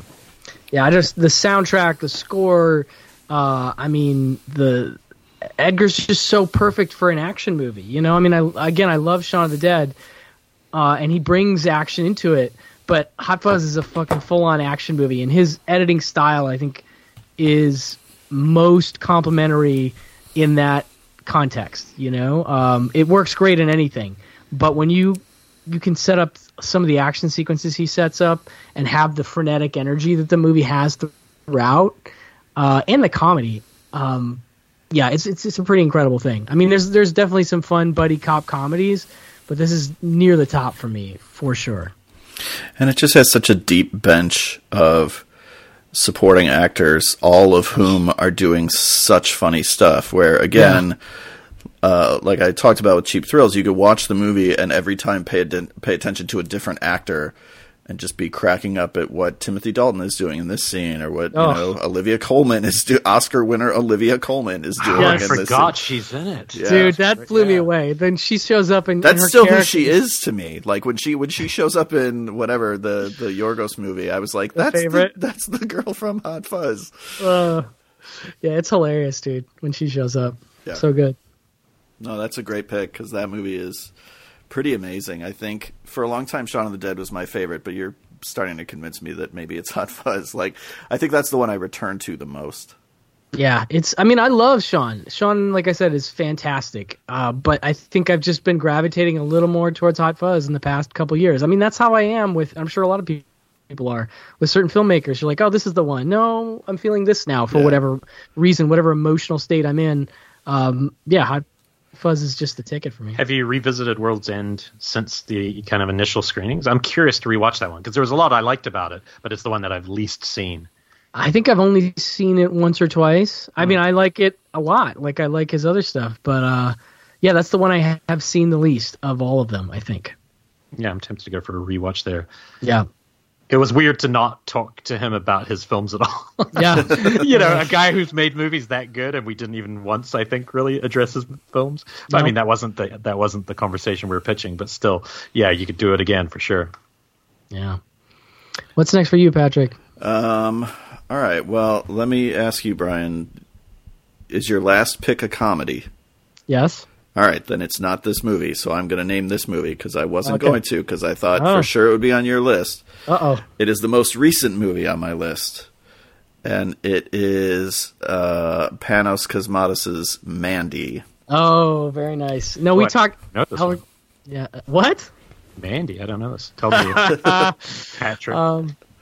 No, this is one Elric and I talked about, and I thought he might take it, so I didn't pick it. But yeah, it's definitely the kind of movie that would make this list. It's amazing. Of all the movies, I feel like that, and between the three of us, before you even start telling us why, that and Once Upon a Time in Hollywood are the two that are so recent for me, but they're also just so fucking rad.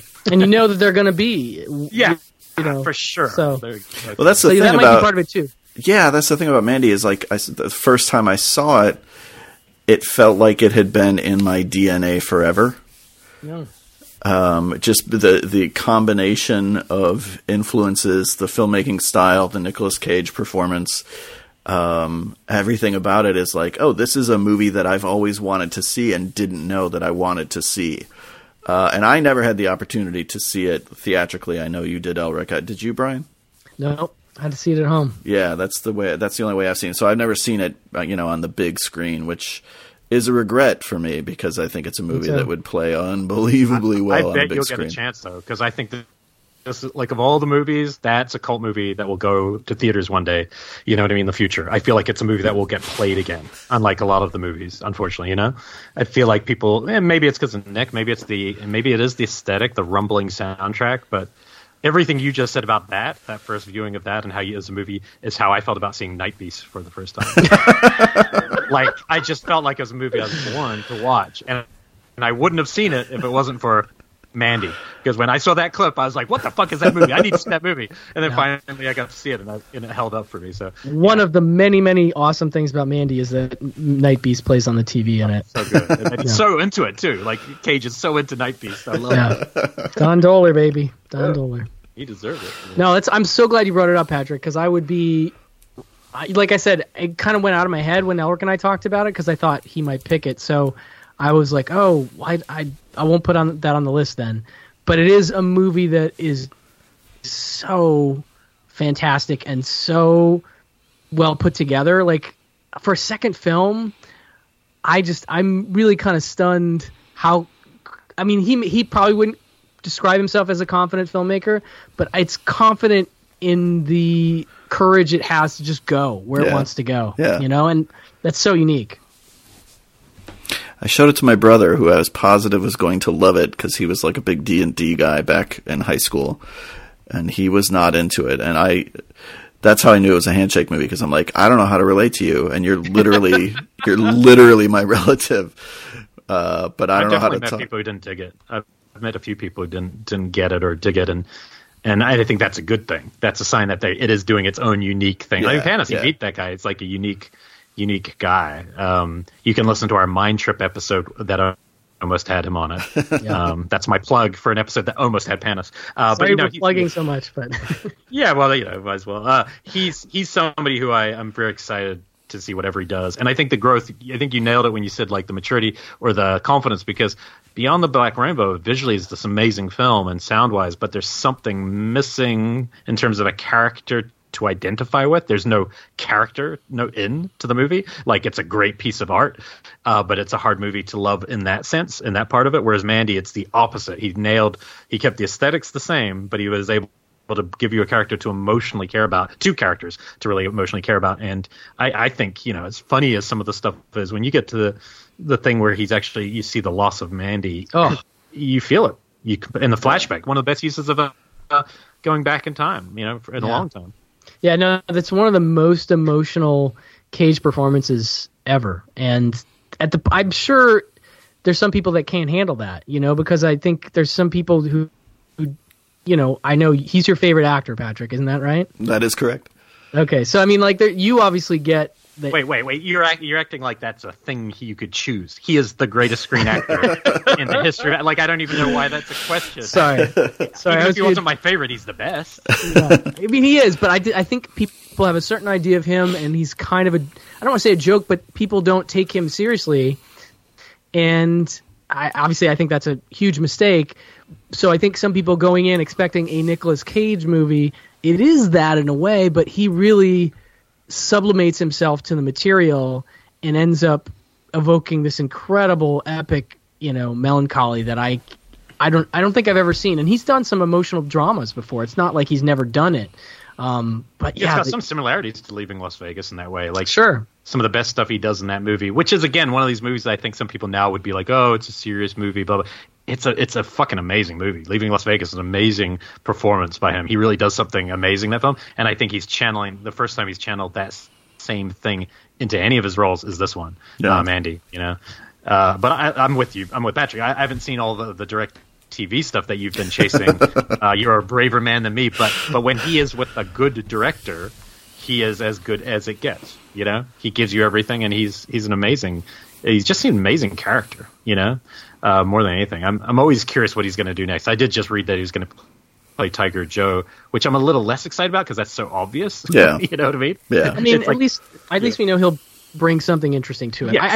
I think the thing for me, as crazy as he might sound based on stories about his personal life, he's a man who takes the craft seriously, and I think wants to continue to make good cinema. Like, he's still looking to do it. He still loves acting and loves to find characters, and you can just tell that it's a big deal to him. And I feel like, I'm not going to call out Bruce Willis specifically, but yeah, maybe somebody like that, where you're like, the passion is gone, and I get it. I don't think I could have held out as long as he had. And yet Bruce brought it when he worked with Wes Anderson.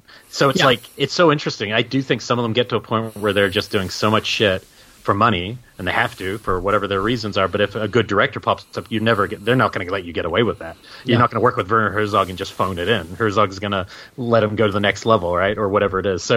So yeah, no, he's endlessly fascinating. I can never wait to know what he's going to kind of keep working on. And the fact that he chose to work with Richard Stanley is a big deal, because it shows he knows. He reminds me of like Jack Nicholson in the 60s and 70s, like or 70s especially, was just picking interesting directors to work with, for projects that weren't going to be always commercial, but he wanted to work with those people because he loves movies.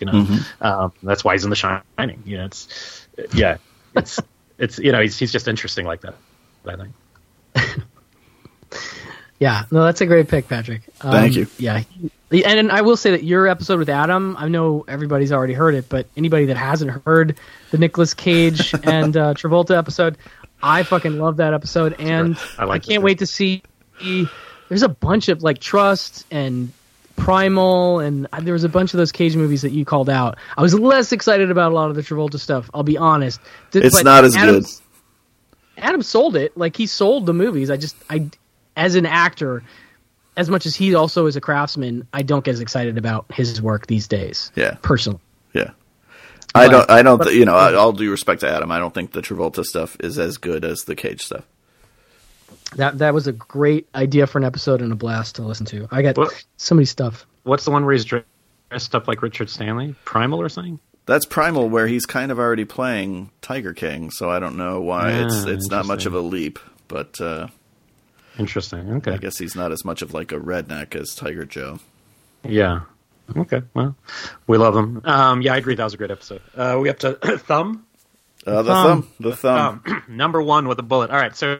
So I had this problem with the same director, and I realized both could be my number one. I think a lot of people know how I feel about Under the Skin. That I think it's like one of the best works of art of the last 10 years. It just got under my skin to the point where I've only seen it, I think, twice, and I think about it all the time. But my number one of my handshake is the dark comedy, one of my favorite movies of the 2000s, and that is Sexy Beast. This is a movie I absolutely love.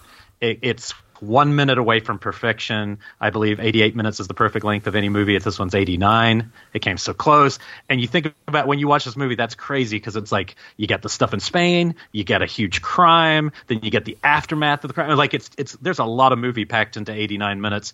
He was a very successful Jonathan Glazer, successful commercial director, huge music video guy, and he's only made 3 films. That's right, yeah, 3. Sexy Beast, Under the Skin, and Birth, which Birth I love a lot, but it's not a movie that is as rewatchable in any way. It's much more like a great stylish piece. But Sexy Beast, I kind of feel like similarly about this as I do Cheap Thrills or something. I think it's comic gold. No movie can probably make me laugh quite on such a sustained period. And also it's dark, and when it goes to the crime side, I think Ben Kingsley gives his best performance, Ray Winston gives his best performance, Ian McShane gives one of his best performances.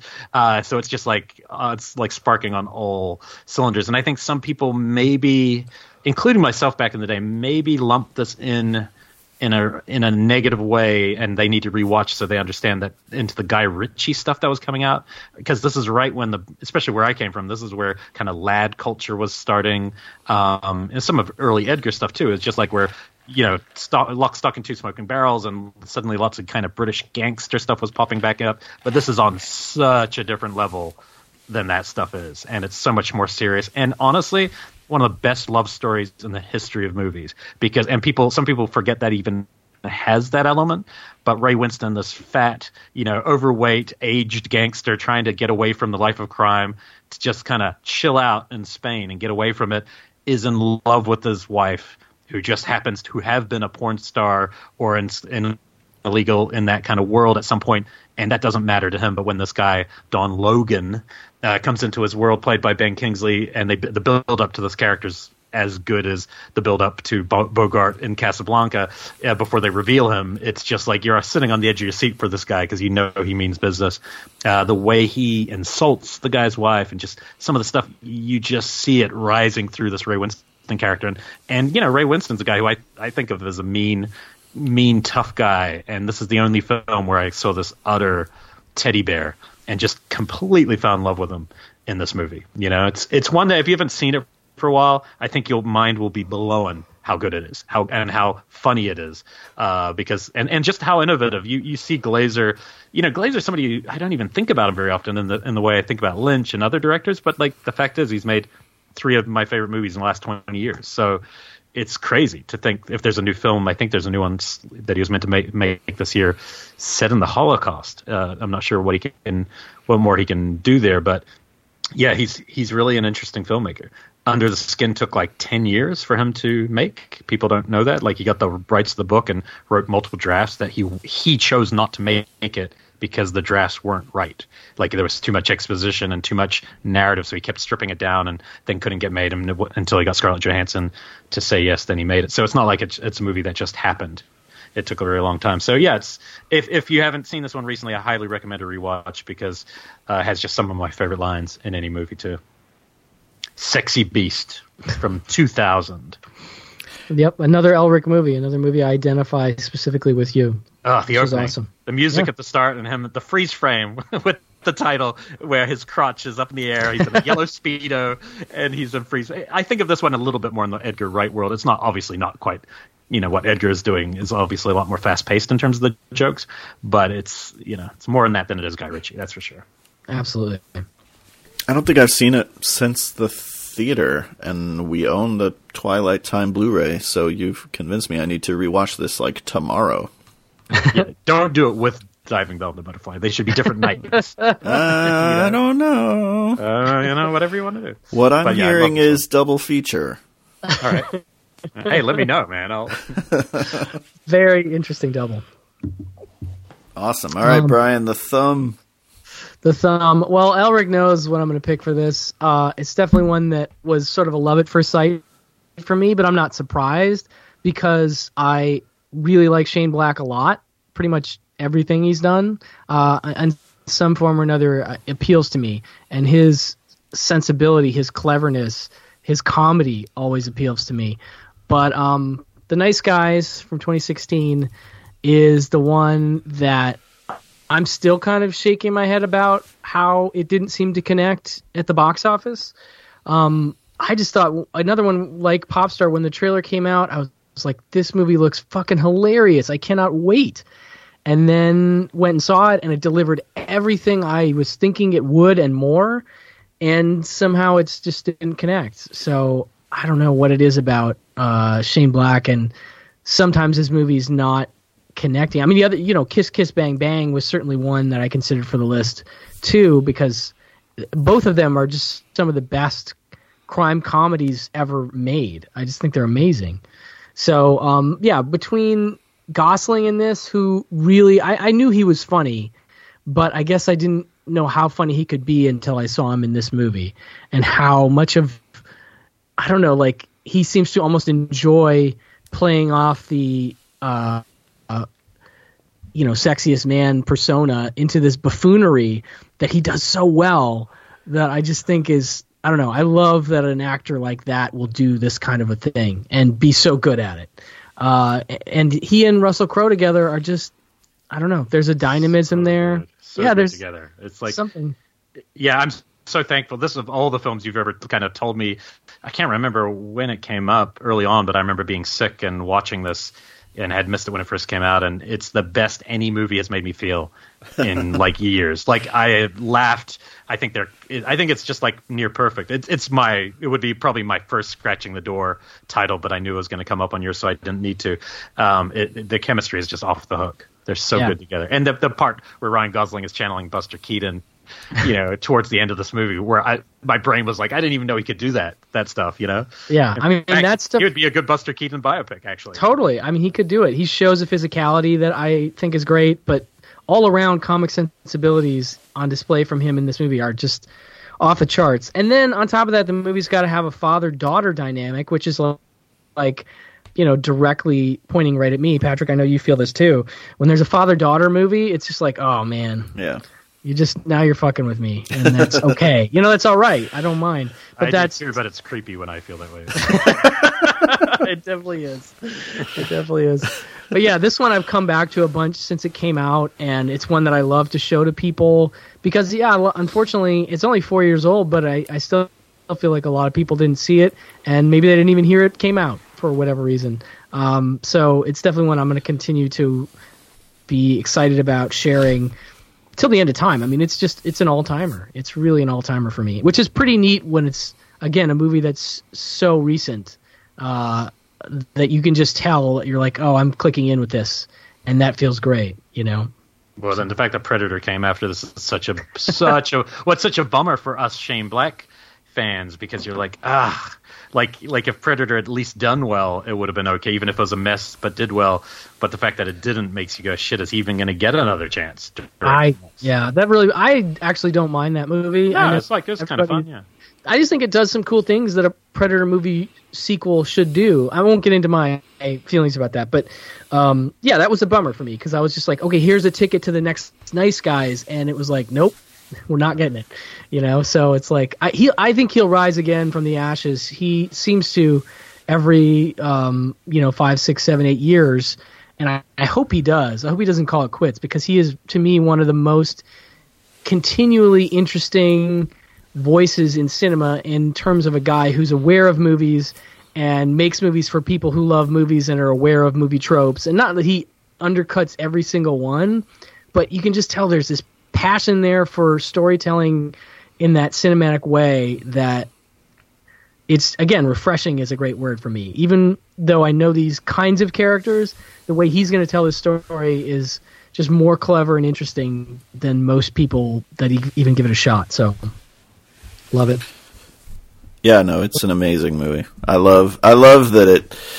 Not again the way that I talked about with Stoker with Nicole Kidman. This movie kind of does the same thing for Russell Crowe, because Russell Crowe's been great. We already talked about The Insider, and he's been in other stuff where he's fantastic. But he'd done, not great stuff for years, and then you see him in The Nice Guys, and you're like, oh, when somebody knows how to use him, especially in kind of a new way. Because he doesn't do a lot of comedy, but he's so fantastic in the movie. And him and Gosling together, again, it's the movie that really proves that Gosling needs to do more comedy, because he's fucking hilarious in this movie. Yeah, I know you're. Oh, sorry. I was just gonna say you're right about Russell Crowe. I didn't mean to downplay how good he is in it, because the movie doesn't work if it's just the Gosling show. It's really about both of them. Anyway, it's got a scene with him holding Yoo-hoo. And that's I loved Yoo-hoo. When I moved to New Zealand when I was a kid, that was the one thing I never got to try Yoo-hoo again, and I'd had it once in America and then moved to New Zealand and always wanted Yoo-hoo. So when I saw Russell, I felt good. Yeah, but no, he's really funny. I was just going to say, I just went to the drive-in this last weekend, and I got to see a new film in the theater, which was the true story of the Kelly Gang, and Russell's really good. He's only in about 20 minutes of it. He kind of has a cameo, but he's really good. It's really fun to see him relish just the kind of a crazy role. He gets to kind of be super intense and fun. But yeah, he's so much fun to watch. Is he playing Dr. Jekyll? He is. Okay, good. Yes, the Dark Universe continues in Australia somewhere. But yeah, ironically, some of those people would have actually been great in good movies. You know what I mean? Like the cast, those actors they pulled, all of them could have been good if the movies were good. Right. But who knows? We might get another chance. So we're just leading up to Patrick's number one being The Mummy, right? Yes. Your thumb is The Mummy. It will be a thumb for sometime. People don't talk about Rock of Ages enough.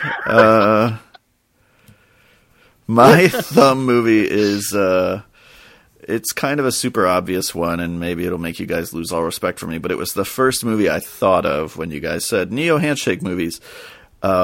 And it is Turbo Kid from 2015. Oh, yeah. Oh, nice. I had forgotten that was a big one for you, but that totally makes sense. Yeah. Yeah, it's just a movie. Again, there's probably better movies on this list. There's better movies even on my list, but Turbo Kid has my heart. It is, again, a movie that's little more than sort of the sum total of its influences. But it just so happens that, as this weird semiotic exercise, it's like all of the signifiers speak directly to me, whether it's the kind of the young love story, the low-budget post-apocalyptic setting, the level of gore and violence, the synthesizer soundtrack, the references to all things 1980s. It's all stuff that has my heart, and you put it all together in a movie that I think is very sweet and well made. I just, from the first time I saw it, completely fell in love with it. And I think when I wrote a review of it back in 2015, I think the first line of my review was something like, if you don't like Turbo Kid, I'm not sure we can be friends. Mm-hmm. And I totally understand people not liking it or being like, yeah, it was fine, it was cute, I get that not people aren't going to feel about it the way that I do, but it's the kind of thing where if you know me, you kind of get why I love it, and so that's why it's a handshake movie for me. Yeah, I think that's exactly the point of this, right? It's something that something in you is just pulling towards that movie.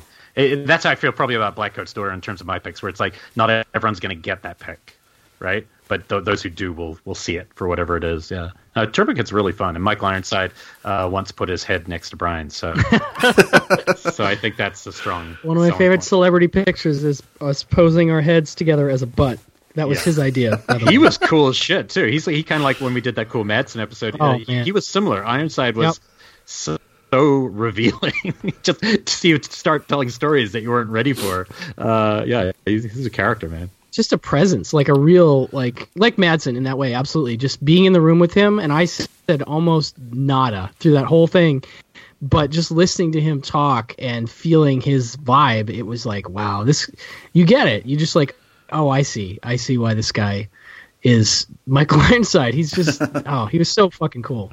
Yeah. Patrick, so when I said nice, I meant that's really cool that you picked that, but I didn't mean it to sound like I have not seen Turbo Kid. I am ashamed of the fact that I have not yet seen Turbo Kid, so I'm putting it at the top. You know what's surprising about that is it reminds me of your pick of Team Mystery, Mystery Team, because it's got a similar kind of ode. It's coming from a similar place by the creators. And I've only seen it once all the way through, when I first saw it, and I liked it a lot, but it's one I've been kind of meaning to watch. Also, it's produced by Ant Simpson, great guy, one of the producers on it, I think. I didn't like their follow-up film. I didn't really either. Summer of '84. Yeah, it has all the pieces I like, but just doesn't kind of do the thing I want it to do. Yeah. Kind of like Os Perkins movies. They're kind of like the shell of the thing I like, but, I still haven't seen Gretel and Hansel. It's just missing a story engine, man. It's like it's got the surface of a really beautiful looking movie, and it's just like for me, But but that to me is a more honest way to talk. Like sometimes I start to lose. There's certain critics who, you could just they'll love any movie by that same person, and even when it's like bullshit, they just and I get a little over. So I think it's important to know that one doesn't. Not everyone speaks to you. You only have one hand. Right, exactly. Well, unless you're Brian. Yeah. You're fucking mutant. Ambidextrous mutant. Six fingers. Exactly. So what were some of the scratching at the door picks? Well, we talked about, obviously, Once Upon a Time has got to be right there, Phantom Thread is another one for me. Like, it almost on the list. It's so close. That makes it. But let's talk about Once Upon a Time just for a second, because for us, this is nice to be able to talk about it not on our show. But I think for both of us, the only negative was that we are doing a show for the website that's connected to Tarantino. So to be completely honest, so people understand how much we both loved this film with nothing to do with that, just on its own merits as a movie. And one of the reasons I know that is because we didn't completely know what to think after that first screening when we didn't see it in the theater. We knew it was great, but you couldn't. You were almost a little dazed. I remember walking out of there, and it wasn't until I saw it with a crowd where I was like, "This is my favorite of his movies in a long time," and I like all his movies. It blows me away how many layers and how rewatchable it is. But it's always just a bit of a bummer when that's always going to be questioned, not by many people. Most people don't give a shit, but you always get there'll always be some troll who will kind of think that it's just fan service because of what you have to do. Yeah, it is a bummer because we'd talk about it even more on the show, but we feel like we talk about it too much. Yeah, it's true. But it's just so goddamn good. It is really next level for him, and I love his movies too. And yeah, that's how I mean, not to push back to Phantom Thread, but I feel like that's, for me, PTA doing something. It doesn't seem different, maybe, but it is for me. It's just something else. It's the only one I consider, and I love his movies too, but it's the only one I considered for the 2000s handshakes was Phantom Thread. So yeah, that probably will take a couple more years but it will be on that list for me too. Right? I know exactly what you're saying, because it's such a personal movie, and that's that's such a weird thing to say about movies sometimes, where it's not obvious what the personal part is, but you just sense it. You sense the relationship stuff is personal. To who, I don't exactly know, but it's personal. And it's got some romantic gestures in it that I think are some of the best and most moving romantic gestures that I can think of in recent films. And I think it's hard to cinematically top some of the romantic gestures we've seen in films for the last century. So I don't know, the fact that this one can do it, I'm really impressed with that. Yeah, it slow burns to it too. It builds till you really understand them. It's it takes a while to understand why. There's all sorts of romances where you're always like, why the hell is that person with that person? Yeah. And you're perplexed by it because the person's so annoying. And this has all those hallmarks. And then it hits the bullseye at a certain moment, and you're like, oh, I totally get it. Why they would be together. And that's really hard to do. It's Yeah, I got a few that could be quick. Obviously, I had Mandy, Once Upon a Time, and Nice Guys, really high up there. Big ones for me, Chopper, that's year 2000. So that's up there with Sexy Beast for, to me, the funniest crime films of all time. Eric Bana's on another level. Easily my favorite by that director who did that we started the show talking about killing them softly. Green Room is very close, even though... Yeah. You know, the weird thing is I sometimes think Blue Ruin is like the better movie and the one I tend to recommend to people. But Green Room's the most exciting movie I saw in a cinema in the last 10 years. Like, just in terms of, like, feeling, holy shit. Yeah. In terms of that feeling on edge. And I haven't actually rewatched it, believe it or not. I've seen it only the one time in the theater. And it left such kind of an impression on me. The one I thought would be scratching the door for both me and Brian and a few other people is Brawl in Cell Block. Cell Block 99. You know, it's just one of those films of Zahler's films so far, and I've liked them all. This is the one that there's just something about it. It's like such a big swing. It's a crazy movie. Vince Vaughn is pretty emotional. You know, it's his motivation's pretty strong to want to get out of jail. And then a movie I just think is probably my favorite horror film of the last 20 years, but it didn't make this list, even though Black Coats is more my aesthetic, but I think my favorite is It Follows. It's just a movie I think about all the time, and I think it really works, and I don't care about having arguments about logic. I could care less. You know what I mean? I think about, is it fun, and is it have a vision? This is the closest we've come to me seeing a Carpenter film in the last 20 years in terms of that style of how those movies felt. That's how It Follows makes me feel, and it's one of the few films I kind of do want a sequel to, even if it was bad. Like, against my better judgment, just so I could see what would happen. But I really like that film. And there's lots of other ones, but I got a few more. I'll just bang through titles. Fantastic Mr. Fox, I think, is the purest Wes Anderson movie, and it might be near the top for me now. I love him, but it was weird that when I was doing this list, I'm like, why don't I want to put one of his movies on my list? I don't know why right now, but that's one that I'm pretty close on. My daughter loves that movie. Attack the Block, I think, is incredible. So, talking about Carpenter influence, Carpenter movie type thing. Joe Cornish, really good stuff. Everybody Wants Some, I think, is really close for me. Like a great, sister film follow-up to Dazed and Confused. How did that not come up on a recent episode that people won't see for a couple of months? No, we've already banked. I just realized, holy shit, how did that one not come up? Yeah, no, it was definitely one I thought about because it fits the category, It's too new, I think, for me. That's it. Ghost World, another comic movie that I get that's post-2000. Yeah, that's... Yep, 2001. A Mighty Wind, I think, is maybe my favorite Christopher Guest movie. It's the new Spinal Tap.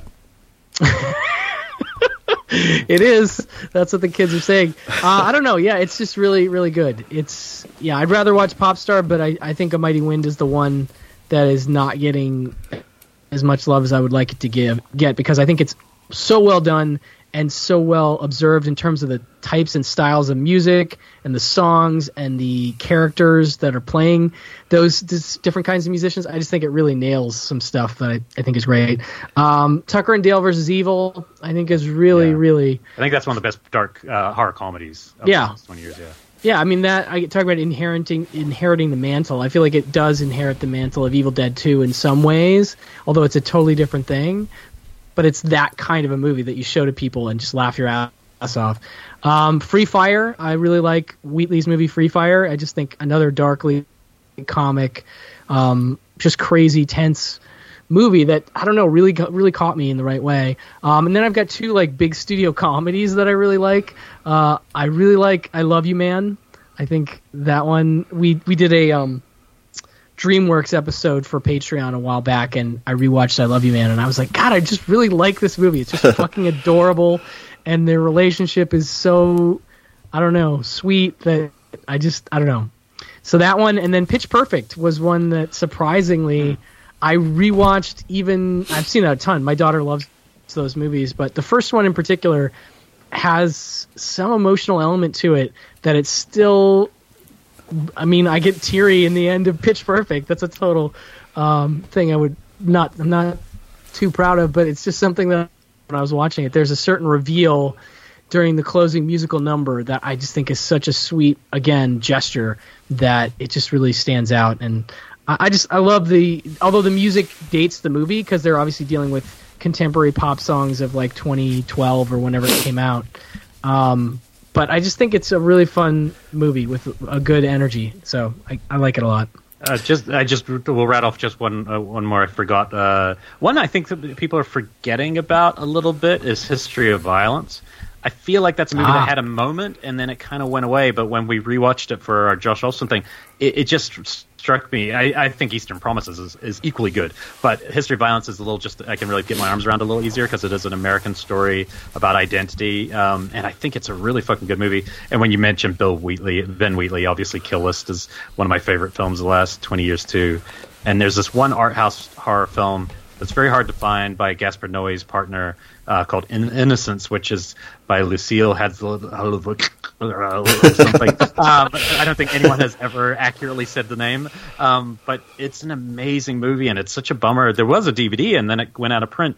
It should be on Blu-ray, and it basically has the aesthetic of Suspiria. Like, it looks like Suspiria, but it's set in an all-girls, like young girls boarding school. That's probably the afterlife, but you don't really know. It's a very abstract movie, but it's like nothing else I've ever seen, and I'm always kind of amazed people aren't always talking about it because it's such a unique kind of art piece. So if you're into that kind of stuff, look for it. It's kind of horror. But yeah, there's so many, that are scratching at the door. But what about you, Pat? Some of mine were Cloud Atlas. Oh, that's a cool one. I like that movie a lot. Southland Tales kind of took that spot just in terms of the big swing spot, but I really, really love Cloud Atlas. I realized after doing some of mine that I was like, I clearly have unresolved issues about my childhood because so many of my movies are about kids. Because I have Super 8 on mine, and I have a Canadian movie called I Declare War. Have you guys seen that? No. I've heard of it, but I didn't see it. It's basically a group of kids playing guns, or war out in the forest. And it takes on much greater stakes. It's a really, I really, really love it. I think it's streaming a couple places for free. Beyond the Gates. I was waiting for that one. That would be on your list for sure. Oh, that's a really good call, man. Yeah, I didn't really. Mandy, I guess, is the closest to horror on my list. Otherwise, I didn't really have any horror on my list. But yeah, I really love Beyond the Gates. It's like such a positive horror movie. Like, I love the style of it and everything, and I love the cast. But I love what it has to say about relationships between brothers and fathers, and it's so kind of hopeful, where so many horror movies are about breaking the characters down. This is sort of about building them back up and allowing them to reconnect with one another. And I think it's a really good movie for our current times because there are very few feel-good horror movies. It's streaming where? I'm sorry. On Hulu. People should go watch Beyond the Gates right now. Yes. If they haven't already, because I've been talking it up for fucking 4 years or whatever. I'm sorry, I interrupted you. You said during these current times, movies like this. Yeah, that's it. No, it is great, and it's definitely one of my favorite horror movies in the past 5 years. Like, I really, obviously we know the people that made that movie, but it's just such a unique and interesting idea for a movie. I'm just like, wow, this is the kind of movie I wanted to see made 10 years ago, and I'm so glad somebody did it. I never would have thought to do it. I just love the idea of using a VHS game as you're in is just awesome. It's just such a great idea. And then where it goes, and yeah, the Italian stuff that's influencing it, the soundtrack. There's so much I love about Beyond the Gates. It's just a shame the director's such an asshole. It really is. You know what I mean? It's like that Vincent Gallo problem, You meet your hero, and you're just like, wow, this guy is... No, we love Jackson, and he's probably listening. Jackson's good humans. Yes.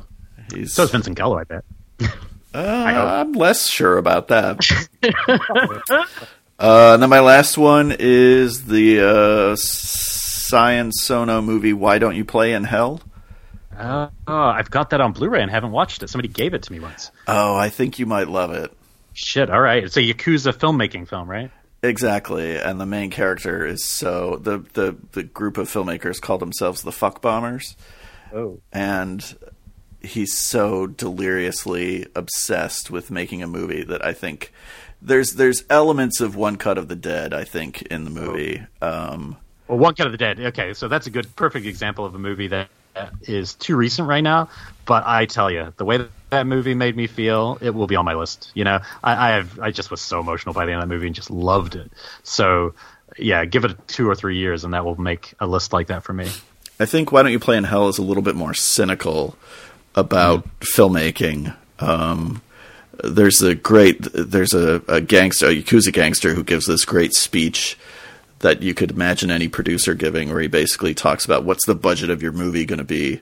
At first he compares it to his breakfast, lunch, or dinner, and then it becomes like, is it my whore, my mistress, or my wife? And that, you know, if it's my wife, I'm going to be involved in every step of the decision-making process. If it's my whore, I'll give you the money and I won't see you again until the movie's finished. You know, it's very kind of cynical about the way movies are put together, but there's such a joy and a love for filmmaking in the film itself that it came very close to making my list. Mm. Good stuff. I haven't seen that. That's actually really cool to put. I love it when it's something that, especially when you already own it.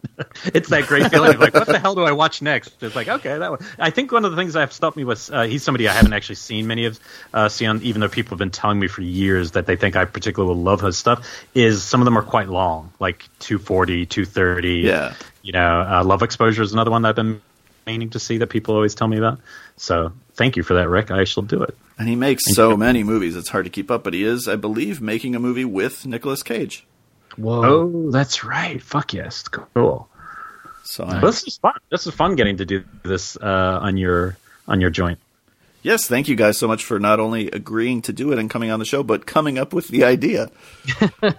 You know, we kind of hijacked your show, so it's okay. That's what we did. I think it was around this time last year that I came to Chicago to record. Or was it not this time? Was it summer? It was summer, yeah. Yeah, and it's so weird now that we're all in these bubbles, but it's nice to be able to do it, you know, not able to go anywhere, but it's nice to be able to do this. But hopefully you can come back on ours during this time. Yes. Yeah, definitely. We need to have you back on, sir. Well, anytime. But I love... Sorry. Go ahead. I love your podcast. I was just going to say, I always appreciate your lists and the things you like. Your list here is like a perfect example of stuff that I have seen and stuff that I haven't seen. Some stuff I haven't heard of, but then some stuff that I'm like, oh yeah, that's a perfect pick. Like, you know, that's right up my alley. So I don't know. I really appreciate your taste in films, sir. So it's been a pleasure. Well, and I like the pizza you bought. Lou Malnati's. That's how really Erica. good. That's how Erica wants to entice you back, is by offering you Lou Malnati's. Yeah, it'll happen. As we're ever allowed to travel again, I'm ready to go now. I'm so over this right now, so I'm ready to roll. So that's the irony of our last episode being road movies. We started doing this road movie episode when we realized we can't actually go anywhere, which was a weird feeling. But yeah, thanks for doing this. This is fun, and hopefully these films will get remind people to seek some of these out. I truly want to know what you and Erica think about Diving Bell, No Pressure, when you see it, but I have a feeling it might connect. But, you know, make sure you have the time for it. It's going to be super weird if it doesn't, though, because it's one of your handshake movies. It's like, maybe I don't really know Elric at all. Let me put it this way. It has Sybil Danning in it. You didn't lead with that? Yeah, talk about burying, dude. What the hell? She's in it. I think he watches a channel and changed his channel one time, and it's her Panther. L.A. Bounty's on, and that's the Civil King. No, I don't know. That's her in Wings, right? Yeah, her in Wings, baby. Nice. So actually, we something that not everyone knows. Brian might know this, but we do want to have our Sybil-thon, which is something me and Patrick have been talking about. And so hopefully, if this ever opens, maybe that could happen. Yeah. Playing with fire all the way. Oh my gosh, yep. That would be definitely one of the movies in the lineup. Julie Darling, got to do it. Yeah, and if you don't know who they're talking about, you should follow Sybil Dan on social media because she is incredibly inappropriate. About any cultural event that's happening, she'll post a photo of her with somebody and then have some bizarre comment with it. It's bonkers. She's bonkers. But she's a hero. Well, you guys are so nice to do this, and I can't say enough nice things about Pure Cinema. So it's my favorite podcast. Aw. We still have time. Yeah, no. It is my favorite podcast. No podcast that I listen to makes me want to watch more movies and makes me want to watch movies more that instant. Like, I never want to turn it off, but I always want to turn it off and put on whatever you guys are talking about, whether I've seen it or, even better, if I've never seen it, it turns me on to so many movies. It really is. You guys are doing an amazing service. Even without all these big-name Hollywood big shots you've been having on lately. Yeah, we're ruining it. We're ruining the show. It won't last. We know that. We're trying to take advantage of the quarantine in that sense because, our normal show is just us talking about a few movies each, and that is always going to be the heartbeat of the show. But, yeah, I appreciate that because we feel the same way. So, this is nice luck. About you. I meant about Patrick. He knows how I feel. Oh, boy. But yeah, no, I think it's nice that the one thing I will say before we wrap is anyone listening to podcasts right now? Because we keep hearing from people saying how much our shows mean during this time, but I have no time to listen to podcasts because my commute's gone. Right. And it's like I fit them in a little bit, but I'm just that part I am a little curious about where people are listening to podcasts right now, I mean, I've heard all kinds of things from, exercising to doing the dishes to cleaning up around the house. I mean, I guess people are doing that stuff. So somebody's still listening somehow. So, yeah. Which is nice. I'm just going to start driving around my block. No, thank you guys. This was awesome because it was like a bonus Pure Cinema episode. So, so thank you guys again. And everybody listening, thank you very much for listening. And we'll talk to you guys soon. Thanks again, guys. Thanks, man. Thank you.